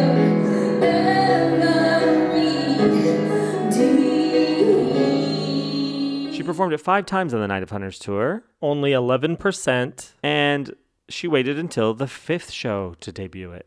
She's getting wild. She's tempting fate a lot. No kidding. 2012, the Goldust Orchestral Tour. Guess how many times she performed it, David? MIA. You're right. None. Oh, okay. But She brought it back on the opening night of the 2014 Unrepentant Geraldines tour, opening night. She performed it 22 times on this tour, the first being in Cork, Ireland on May 25th. Here we go.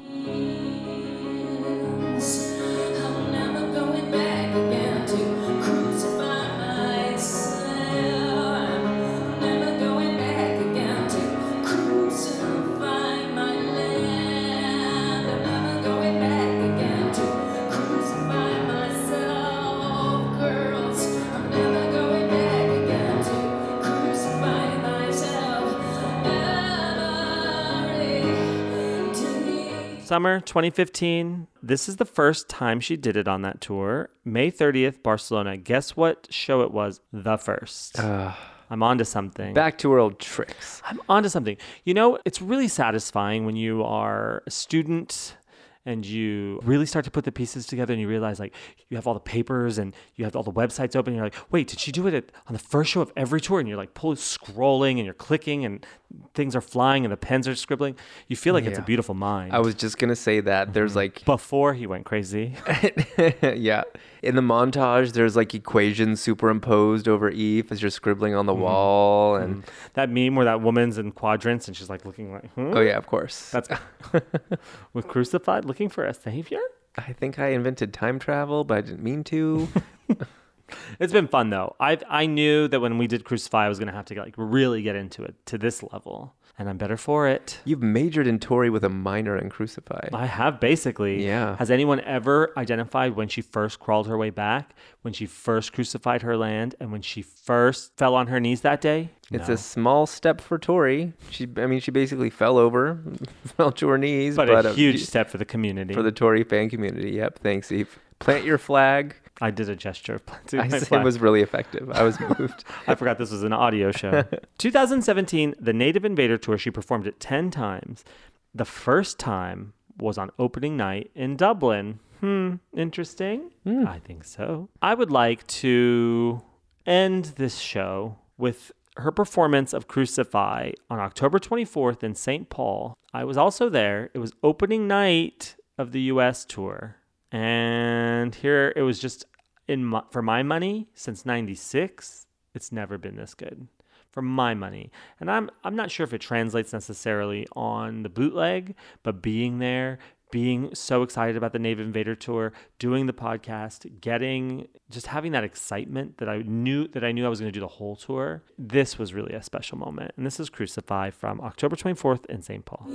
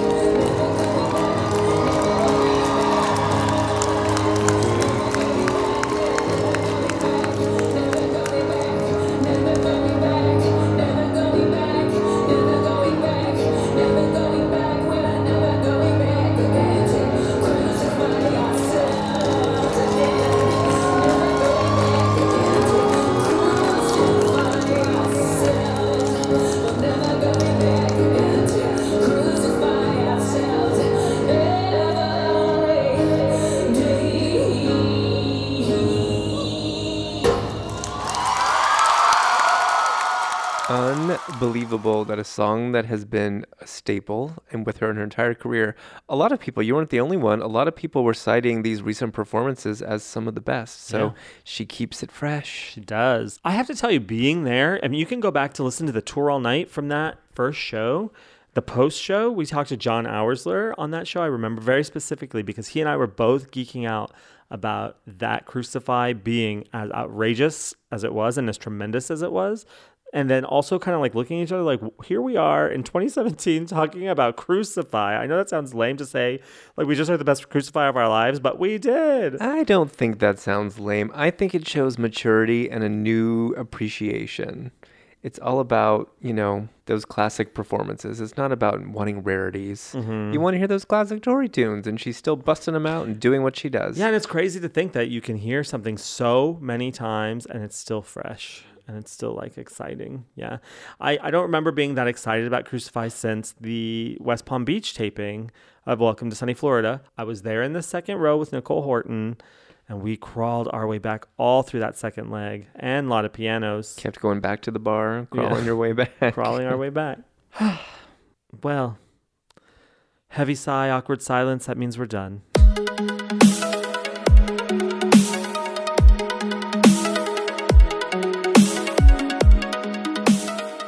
That's it for us, I guess. I'm looking around and the work is done. Yeah, there's no one here to disagree. Right. So. Anybody else in the room want to talk? Want to watch the video again? Yeah, I guess. I guess we could wrap this up and just keep watching the commentary. Yeah. Do you feel remastered? I feel reconditioned. Oh, yeah. Reworked. Mm-hmm. I like the way the dress moves, though. Like when she's shimmying, the dress has a lot of motion in it in the video. Which dress? The second dress at the end when she's wet. Oh. Just moving around. Oh, yes. Yeah. A lot of it's in the arms for her. A lot of Tori's choreo is always very arm-centric. Yeah. A lot of formation. Mm-hmm. She's signaling something. Mm-hmm. She's always making like triangles, framing her body. I don't know. I love it. Well, that's it for us. If you like what we do, please follow us on all our social at Songs of Tori Amos. You can find us on Instagram. You can find us on Twitter and Facebook. Please go to our website, songsoftoriamos.com, where we have many, many things to do. We have our newsletter you can sign up for. You can go to our store.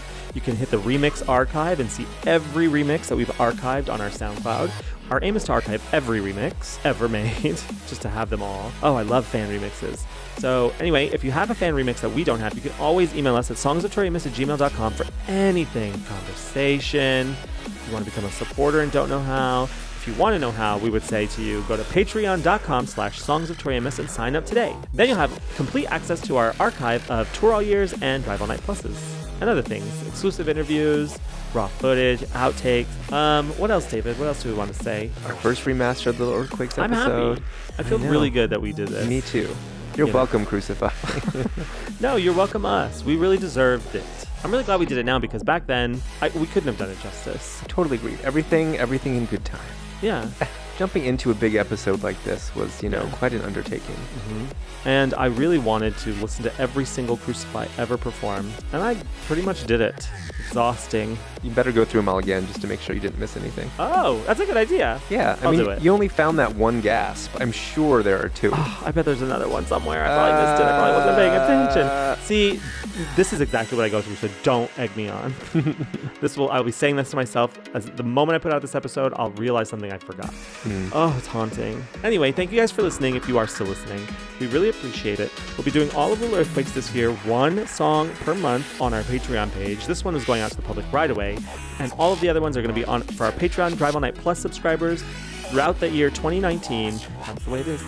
Anyway, please feel free to leave us a message at any time about anything Tori related on our hotline 323-296-9955, and we'll play it on the show if it's Tori related and if it makes us laugh or cry. I'm excited for Girl. You're feeling ready to move on? I don't know. Well, if you thought tracking down the first instance of crucifying her land was fun, wait until we track her journey from girl to woman. Anyway, this has been fun, but exhausting, but also fun. Well, it's time to go. I'm going to go crawl my way back, David. What about you? Never going back. I guess I'll limp back home, too. Bye. Bye.